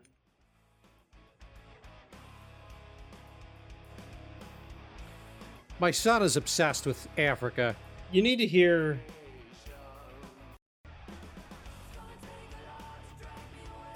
These vocals do it. Yeah, check out Dan's channel. I think if you like this, you'd like Dan. No, why would we not drink while streaming? Come on. Come on, Adam. We drink. Okay. I'm just going to turn this down. We're going to play it in the background while... So this is the end of Africa.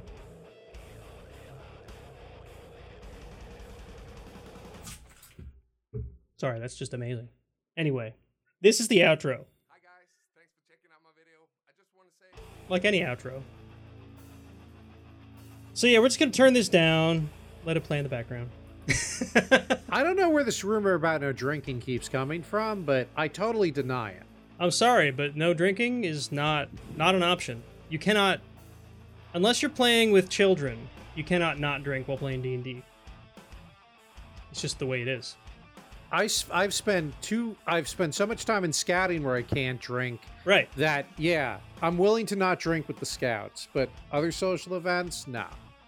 So the other thing I'm doing is, you remember I talked probably a year ago. What's that? Yeah, you keep screwing around with the light bulbs. Yeah, right. So I talked like a year ago about having bought a bunch of C by GE light bulbs. Not even a year. It might be like Christmas era. I think it was like Black Friday I bought a bunch of these things. They suck. Don't buy them. They're trash. I never did buy them. They're trash. Anyone listening to this show, don't buy C by GE Direct Connect light bulbs. They suck. Why do they suck, Nate? They suck because their whole point of these bulbs is that they're supposed to natively work with your Home Assistant. Not Home Assistant. That's not actually... They don't work with Home Assistant. Home Assistant is a whole other thing. Your Smart Assistant, your Google Home, or your Amazon funny lady in a box. They work, but will randomly stop working. And trying to get them to work again is frustrating beyond belief. Sometimes all you have to do is wait, and they just start to work again. Sometimes you have to, like, power them off and back on again, and they start to work again. Sometimes you have to hard reset them and re-add them to your Google Home. Now, I use them with Google. I don't know if it's different on the Amazon stuff, but they suck. Don't buy them. I'm replacing them all with Tasmota bulbs from At Home. At Home. ATHOME. I don't know how you pronounce that. But you can get them on AliExpress. I can put a link in here if you guys want, but they are so much better. They're local controlled. You set up a Home Assistant box at home. It doesn't have to go to a stupid cloud provider to turn on your freaking light bulb. That's my rant for tonight. C by GE sucks. Don't buy them. I love that issue that your neighbor was having there. What? AO. Oh, okay. I'm pretty sure that's Andy. Yeah, I think so. If the power flickered, all the lights would turn on at full blast. Oh, yeah. At 2 a.m. My house, it's haunted. That's the other thing, right? So... Oh, the outro's over. I better stop this now. Okay, so this is a box that one of the new bulbs came in, but this is the C by GE bulb, which they're surprisingly heavy. I don't know why they're so damn heavy. They are. They're full of lead, maybe. Looks like because they're full of shit. Yeah, right. They're full of shit. Yes, they're content rated E. No. They are not configurable to the point where you can do something like tell it what state it should be on power failure. It assumes that if you've cut the power and cut it back on, the light should come on, right? Which probably makes sense from a light bulb perspective. It makes sense for a goddamn server, but not for a light bulb. Well, no, it makes sense for a light bulb only in that... Hold on, I gotta stop this before it starts playing the next video on YouTube. It makes sense in that I walk into a room, and I hit the light switch. I want the light to come on. Yeah. All Right? right. Right? Right. Normally, with the smart bulbs, I leave the light switch on all the time. So if the light stops working, all you do is flip the light switch off and back on again, and the light So comes on. you reboot the light. Right. So Andy's problem neighbor is- apparently bought UPSs for his lambs, which seems to be a serious overkill. The problem is places like your bedroom where you're sleeping at 2 a.m, right? And the power might flicker. You don't want the lights to come back on. Well, guess what the Tasmoto bulbs let you do? They let you tell it what state to go in when the power comes back on. Yeah. Well, that's good. Because, why wouldn't you want to configure that? Do they let you schedule? Do they let you do it via time of day? Like if it's after 10 p.m., don't bring it back on. If it's like after 7 a.m., it can come on. The bulb itself won't let you do that. You might be able to do it with what Home the hell Assistant. good is it? Well, the bulb itself is running on this little microcontroller called an ESP8266, and it's just not that smart. It doesn't know what time it is. I don't know. The bulb. I just have regular light bulbs in my house. You're because right. I'm in the Rich Dorito school of thought. Light bulbs should be light bulbs. If my light bulb can't run SE Linux, then I don't want it to be smart. Because that's the kind of thing you could overload and explode. That's probably valid. So yeah, the other day, so your 3D printer is right behind you. Mine's in the basement, and in the basement, of course, it's dark. But in the basement, it's also hard. That's why the monsters like it down there. It's also hard to reach from my office. So I have an Octoprint server plugged into it. The Octoprint server has a camera, so I can monitor the print if I need to. So if I'm up here working, I can see what's printing on the printer and make sure it's not printing spaghetti, right? That doesn't work when the lights are off. So now I have a smart bulb above the printer, and through Home Assistant, it can tell when the Octoprint server is telling the printer to print and automatically turn on the bulb, which is pretty damn cool, I think. That is cool. I'll give you that. That's cool. So yeah, that's my current thing. We're gonna have no time for the news at this point. Yeah, well, there's not that much news. That's true. I guess there is. There's 4 articles. The other thing is, I've told you about. You're still working on that Hex lamp? Yeah, I forget if I talked about this on the show. I have all the things printed. Now you just need to build it. So I think last time on the show I showed you a shoebox full of doll parts. Now I've got a shoebox full of hexagons. Although it's not a shoebox. I have an Amazon box full of hexagons. Well, there you go. With much less creepy than with any luck, it's going right. Doll body parts. It's going to go right in this empty spot right here underneath my red hat. Okay. Do you think we're going to see that by next show? I don't know. I got to order an LED strip and a control board. So no. And then I got to make them work. No, so that's not going to happen within the next 2 weeks. I'm not going to make any promises. How's that? I'm telling you, it's not going to happen. I don't see it happen. Especially considering I'm still working on the Jeep. Yeah, I probably won't have time to. When is the next show? Am I at summer camp the next show? I got to look. Know. So, no, I won't. If it's the 24th, I'll be here. I'm at the rye-soaked cherry part of my old fashioned though, and this is always the best part. Yeah, I need more parts for old fashions. I made a poor man's old fashioned last time, but now I'm out of bitters, and I didn't have any. I didn't have cherries. I didn't have the citrusy fruit to put a peel in. So I gotta. But honestly, I kind of feel like in my mind the pandemic is almost over. Like I don't have to wear a mask in Giant anymore, and so I can just run over there to get the stuff I want. Did the mask stop you from doing that before? It was psychological more than anything, to be honest. It's like, do I feel like dealing with morons who won't mask properly and stuff like that, you know? I gotta tell you, it's weird. Like now it's weird. Because but it's a good weird. I think it's a good weird. When I walk into a store now, I find that I'm constantly paranoid that somebody thinks I should have a mask on. Well, you know, my youngest daughter is like that. She's actually past her 2 weeks with her second shot, and she'll still wear a mask because she's just kind of like, that's just her, and that's fine. But she'll bust my balls about putting a mask on. I'm like, no, I don't want to. It's To be honest, Because I'm following the guidelines. unless I know for certain that a particular store has removed their mask mandate. Oh, I'll wear it when I'm at. Well, no, yeah. I still by default wear it. Well, Giant specifically says if you are vaccinated, you don't need to wear it. Right, but so, I mean, if I walk into a store and I don't see a sign, I have one with me all the time when I go out because again, I'm going to respect what the business owner wants. Right, but no, I mean, I default to wearing it when I don't know is what I'm saying. Okay, and you know what? I feel we're probably still in that phase. I feel very paranoid about it, and I don't think I should. You know what I mean? But so many people have been judging everybody else based on whether they should or shouldn't.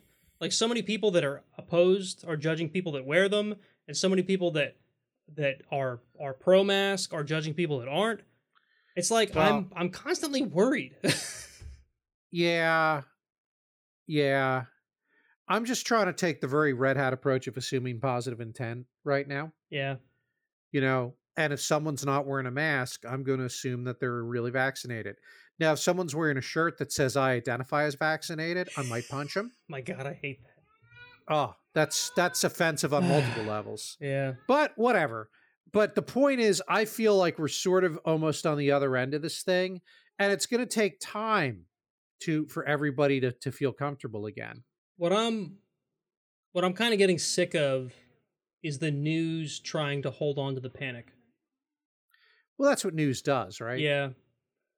News always does. That's tale as old as time. If I have to hear if I have to hear one more news report about some new variant in China or whatever, right? But you know what's always in the second or third paragraph, Nate? That the vaccines are effective against those variants. Yeah, but they don't tell you that in the headline. No, because if it bleeds, it leads. Yeah. That's news. Yep. Yeah. But now we're going down a dark rabbit hole. I'd rather end on a more positive note. But speaking of news, I went and switched off of the right panel on the thing. Hit the button.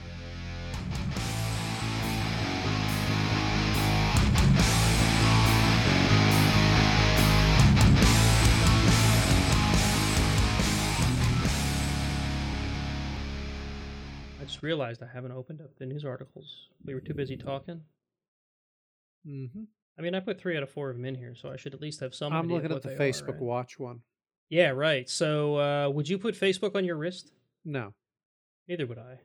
My goal is as soon as I can is to reasonably permanently leave Facebook. Yeah. And I don't know when that's going to be because I realize that there is, like, I missed Chuck's memes, and I found a few things when I was on my little break. I'm like, oh, this will be cool to post. Oh crap, I can't, right? But yeah, I am not going to. Oh, there's a chat inside of the Google Doc, but there's nothing in it. I'm not going to. I hope to never get as deep into it as I was. Yeah. So no, I am not gonna. I'm not gonna buy a Facebook Watch to put on my wrist because I don't trust them. If I could convince the people, I don't wear a smartwatch anyway. I mean, to me, not having to wear a watch is a victory. Yeah, right. No, I wear one because go back to that. Well, this does heart rate monitoring and it does step counting and whatever. It's a Fitbit. When I want that, I wear a Fitbit. But it's not. It's not like this Fitbit's kind of garbage. It's not Amazon connected. It doesn't talk to Google Assistant. It's literally a watch with a pedometer. I mean, yes, it syncs to my phone, but whatever. Anyway, maybe you should just buy an Apple Watch. Didn't you just say how you don't want to wear a watch? So you don't want to wear a watch. You're going to consider buying a $500 one? No, but if I'm going to if I'm going to get a smart watch, I'm going to get an Apple Watch because I'm an iPhone consumer. Seriously, though, the Fitbit is a great happy medium. It's not overcomplicated. It tells you the time. It'll give you notifications from your phone if you want it to. And it tracks fitness. That's about it. It doesn't do much else. And that's kind of what I like about it. It's also not as expensive as an Apple Watch. Well, but anyway, the Series 3 is $200. the series, the SE is $279. The Series 6 is $399. Yeah, see, $400. That's not $500. You're full of shit. It's totally $500. In a world where everything is exaggerated, it's $500. Anyway, what we're talking about now, though, is Facebook apparently wants to make a watch. Good for them. I'm not going to buy it. They want to make a watch with cameras in it. Yeah, imagine that. Because, you know, they're all about sharing stuff on social media. So I'm going to amend the previous question. Would you wear a watch from Facebook with cameras all over it? I since I don't plan on wearing a watch from Facebook ever, you can imply every question you ask me about would you wear a watch right, I know. from Facebook is going to be no. It's a rhetorical question, right? So I should buy this. I don't. You're going to buy an... You go from I hate wearing watches to I'm going to buy an Apple Watch. Within 1 article, Mark. 1 article. My friend the pilot was showing me that it could do an EKG. And the Apple Watch is a nice watch. I'm not gonna lie. Are you going to lie? Jason has one if he really wanted to talk to somebody with no, I've seen him in person. My daughter's boyfriend bought her one. They're neat because watches. he's a quality guy. When I had an iPhone, I was considering buying an Apple Watch, but the price was really what turned me off. Yeah, whatever. I didn't order it if it makes you feel any better. Okay, you order as soon as I'm not looking. No, maybe I'll go to the crap. Maybe what I'll do is I'll go to the Crapple store over at Lehigh and look at them in person. There you go. Anyway, and just buy it there. I remember when smartwatches first showed up, and I'm like, oh, that would be was amazing. young. But they were all like this big. Yeah, the problem is this Fitbit, which was honestly not. I mean, yeah, I could buy 3 of these. Yeah, but this Fitbit, its battery life got terrible very quickly, and it's gotten inconsistent. So, I honestly, rather than buying another Fitbit, might just go and go with the watch. I had an Android Wear watch for about 1.5 years before I had the Fitbit. And to be honest, I didn't like it that much. And it was kind of annoying, just in the way that it handled notifications and stuff. And then it got slow because, it's Android. I had it 1.5 years. It's time to buy a new one is what it was trying to tell me, I think. No, but the Fitbit I've had for, is it 1 year? 1.5 years? 1.5 years now. My original Fitbit I had a real long time. But this one, which I replaced, this one's just been disappointing. Yeah. This one. Yeah. Well, this is like full touchscreen style Fitbit. It's a step up from the just plain old pedometer and... Yeah. Anyway, now you got me thinking because again, looking at the new Apple Watches with the heart rate stuff. I mean, 400. It's not that, and I'm I got a sizable amount of spending money that I can just buy whatever the hell I want with in my personal account. So I might do it. Did you know Facebook made a phone? But no, screw Facebook. They're not. Well, that's the article, right? I'm just there's a pop quote in here that says Facebook's track record for making hardware is spotty, and it says Facebook in 2013 made a phone with HTC. Good for them. I had no idea. You have to disclose sales for its Oculus VR. I'm so disappointed that they took over Oculus. Oh, they finally... Okay, they paid my phone bill. Gotcha. That's no, my expenses came through, so that was good. Yeah, I won't talk about it on the show, but I have a little bit of frustration with that too. But anyway. What? With the expenses? Yeah, I'm not going to go into it now, though. Okay. Just recent. We'll talk Monday. Yeah, or we can talk after the show, whatever. So yeah, Facebook, they want to make a watch, and they want it to have cameras on it. And apparently they want it so that you can like pop the body of the watch off of your wrist to take a picture and then put it back on. It's weird. It's a weird idea. What the hell did I buy on Amazon? And I think 1 billion people are going to buy them, and that scares me. Mm-hmm. Oh, 1 billion people will definitely buy them. Because they're all Facebook addicts. Yeah, Mark almost snap bought a Apple Watch, and now he's like, "What the hell did I buy on Amazon?" Like it was $17.39. What did I buy at Amazon for $17.39? I don't know. Vitamins. Oh, I know what that was. That was the poker set because I used some Red Hat rewards, and the balance was $17.39. Yeah, I bought a poker set. It's in that case over there. Cool. Because I wanna like have some people here to play poker in person. Yeah, You're we one talked of them, about by that. the way. Do you want to like you and Adam? Like get you, Adam, and like one other guy, and play some poker. You just want me to come over so you can win all my money? No, we'll do like a $10 game or something. Or even we could play for no money just for fun the first time. But the first one it's more fun if you got some skin in the game. The first one is always free. Anyway, that's right. So the second article I linked here, and this is like I didn't do any kind of a deep dive on this. It's kind of old news at this point, but I included article. It just happens to be from the Register. I know they're not always the highest quality news, but about the Freenode thing. Did you know that Freenode is suddenly being vacated by most of its staff and most of its channels? I've read that. I've read a few things with the Freenode thing, and I don't know how to feel about it. Sometimes it feels like it's an overreaction, and sometimes it feels like a jerk did come in and try and take it over. Most of the stuff I've read feels like an overreaction, and that kind of disappoints me. But I don't know. You see, I'm gonna be like not 99% of people on social media and admit that I don't actually know enough of the details. You're right. Neither do I. That I can't give an informed opinion. But if it's true that the guy thought he owned all of Freenode because he bought the name, the company that held the name, and therefore he had some sort of control over it, he doesn't understand how IRC really works. Yeah. And there's apparently scripting that was trying to ban people who were saying move to this new IRC top end service. So that was kind of a bad move. Yeah, exactly. Little money, outside for cigars, big damn heroes in, right? Yeah, right. I mean, Andy, if you want to drive up to PA, you're in. I'd play poker with you. You'd be a fun poker player. Yeah, but anyway, yeah, I think the Freenode thing is partial overblown, partial bad reaction. Yeah, but the bottom line is, if you depended on Freenode for interaction with certain projects, you're going to have to look elsewhere. Most of them are going to a new chat network called LibreNet. Libera, I think. Yeah, I think Fedora did. Libera I think the CentOS or CentOS or Fedora actually did an interesting thing, right? Mm-hmm. So this reminded me that we had a thread going on in the infamous memo list about IRC, about Freenode. So I went and looked it up.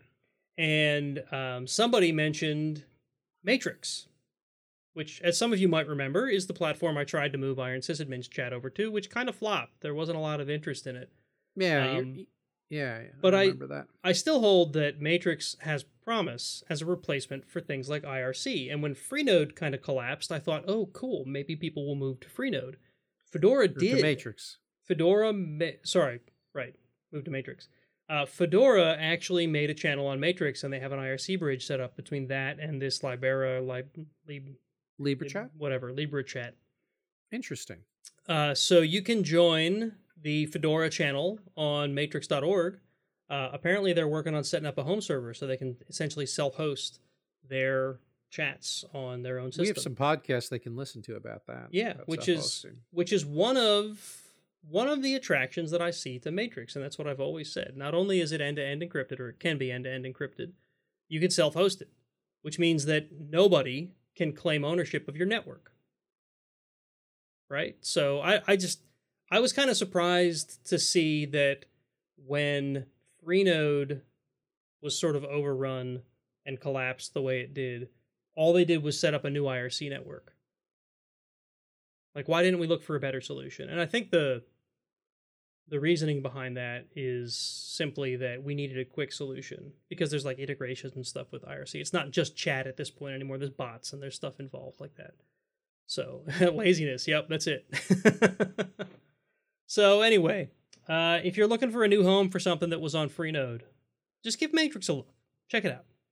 I think it's cool. I think it has promise, and I think it has more features than IRC will ever give you. It's more modern. It can be encrypted. Well, I guess IRC can be too. But yeah, I think it's good stuff. If you like Matrix so much, why don't you marry it? Little Pee Wee Herman. I will. Then we'll have Nate marry Matrix. The places your mind goes. It goes weird places. It's been a long day. So. Yeah. I know the feeling. All right, so I'm now at the place where I'm like, if we finish the show in the next 10 or 15 minutes, do I have time to watch In the Heights, which is over 2 hours long, or should I just stick with my original plan and watch it after breakfast tomorrow? Because In the Heights, I thought it was dropping tomorrow on HBO Max. It dropped today. My wife and I watched the first few minutes, and it was during the workday, and she's like, "You're going to keep watching this unless I turn it off, aren't you?" And you're like, "Yeah, I'm a weak man." So I'm just going to stand here behind the couch watching it. Yeah. I'm going to watch it. No, I'm not watching it tonight. I'm going to make sense.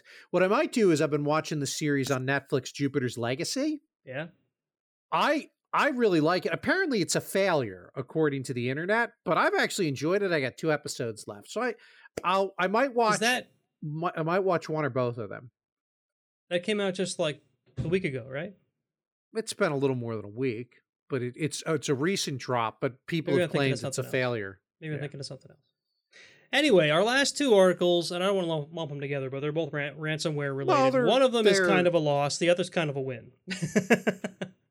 So the first one, maybe you've heard, meat supplier JBS pays ransomware hackers $11 million despite having backups. Now, we're going to back up for a second. JBS is apparently, a meat packaging supplier, a meat supplier.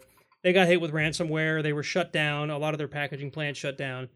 There was a brief spike in meat products, like at the grocery store.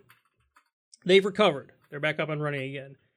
The majority of that was from the diligence of their ops team, I suppose. They must have restored from backup or something, because they were largely up and running again. But then they paid the freaking $11 million ransom anyway, even though they were up and running. And they say that the reason behind that was, because the ransomware folks have figured out that backups are their kryptonite. So now they threaten to leak data because they've quote-unquote exfiltrated the data. What kind of data could they leak, though, from a meat company? Well, I don't know. I mean, it makes you wonder, what were they so worried about? But yeah, they were going to supposedly leak this data unless they paid the ransom, so they paid. Would this tell us what Soylent Green really is? I mean, is that the level? That or what's really in sausage? Right. Oh, the execs will still get raises. Just the regular guys won't. I wouldn't say no one. The execs will keep their golden parachutes. Come on, Andy. You know how life works. Yeah. So please.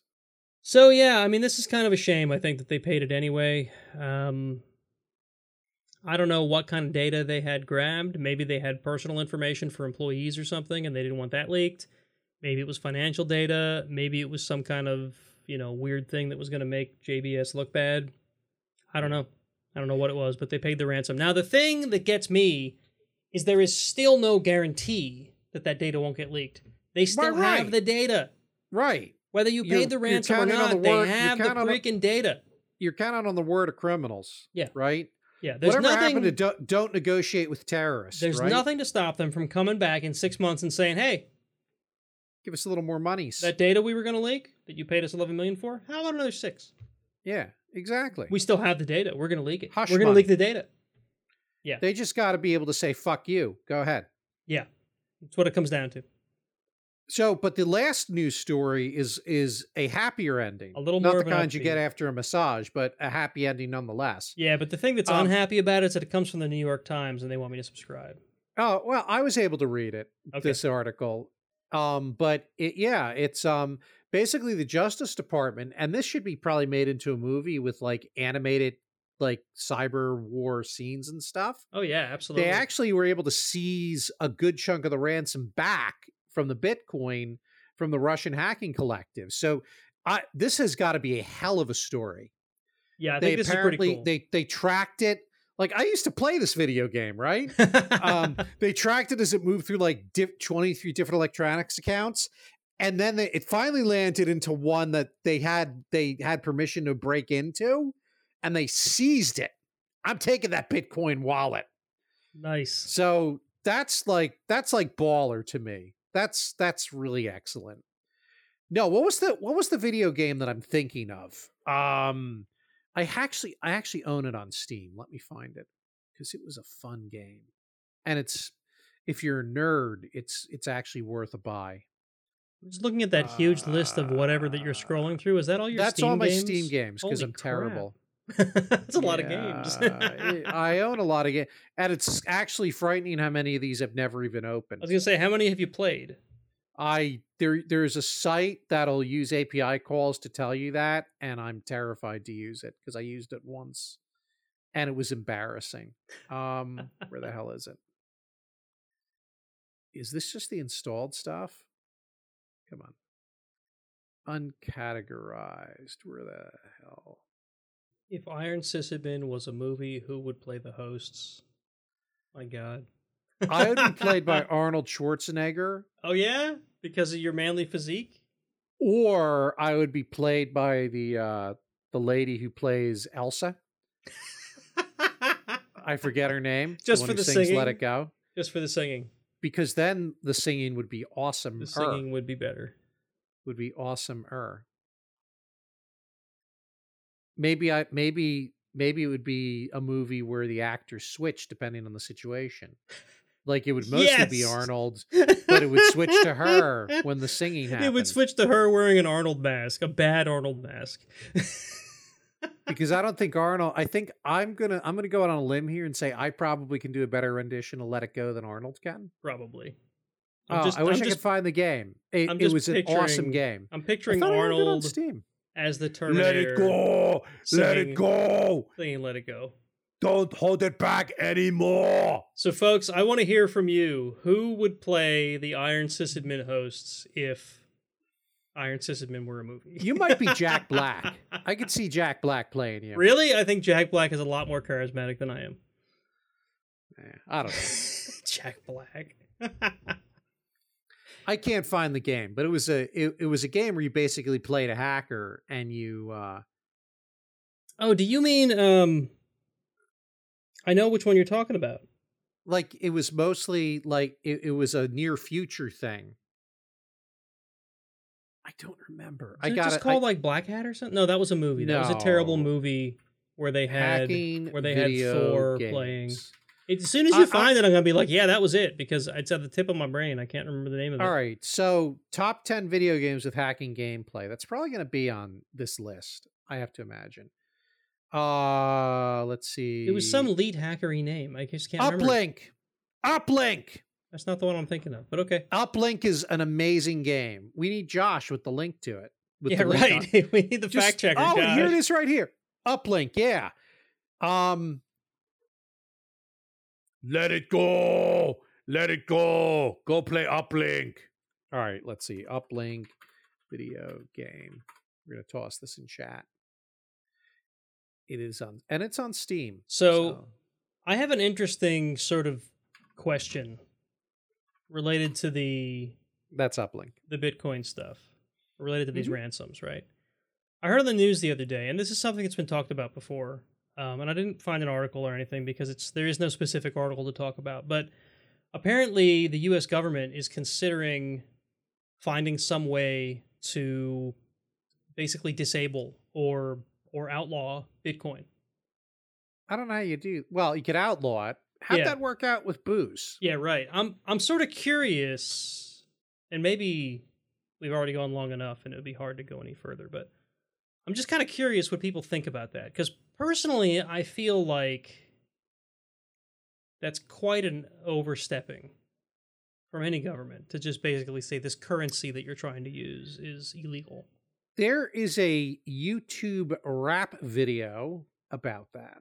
About outlawing cryptocurrency? Yeah, let me see if I can find it, because it's as embarrassing as this is, it's in my watch history.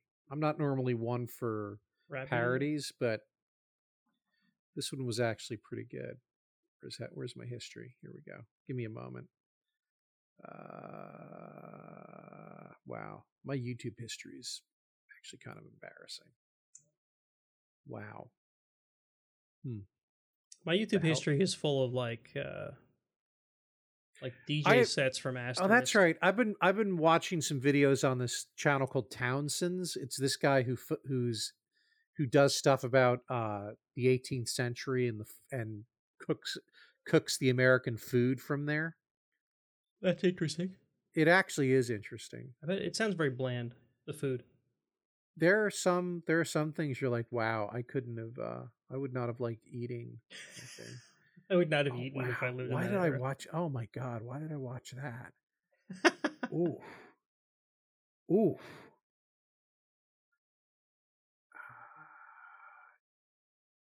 Sometimes I remember. Oh yeah, that's why I watched that. That's what this part of the show has turned into. I feel like I've gone back further than I hate maybe that. Then it's like, did I go too far? Do I have to go back? And then you go back and like, I still don't start see it. Did I not go back searching far enough? for it. So we're about at the end of the show, folks. While Mark tries to look for that in his history, I'm going to go ahead and do the closing stuff. And if he finds it, we'll be sure to. I'm sure he'll interject while I'm talking. The crypto rap battle. Hang There, on. he found it.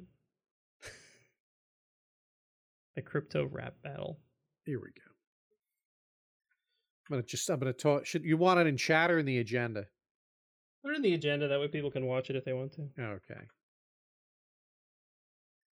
If they want to. I don't recommend it. Let's see here.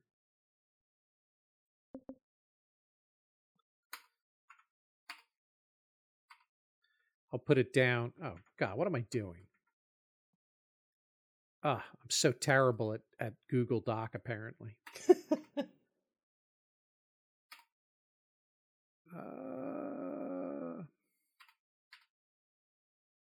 All right, I'll do it here. Crypto, under the last article, rap battle. Bitcoin rap battle? Hamilton versus Satoshi? Yes, that's it. Yeah, Bitcoin rap battle debate. It's in the agenda now. Citizens of the world to judge two experts in a critical debate. In this corner, the creator of centralized banking. Make some noise for Alexander Hamilton. Now I know why you found it. And in this corner, the creator of the Bitcoin, the believer in the blockchain.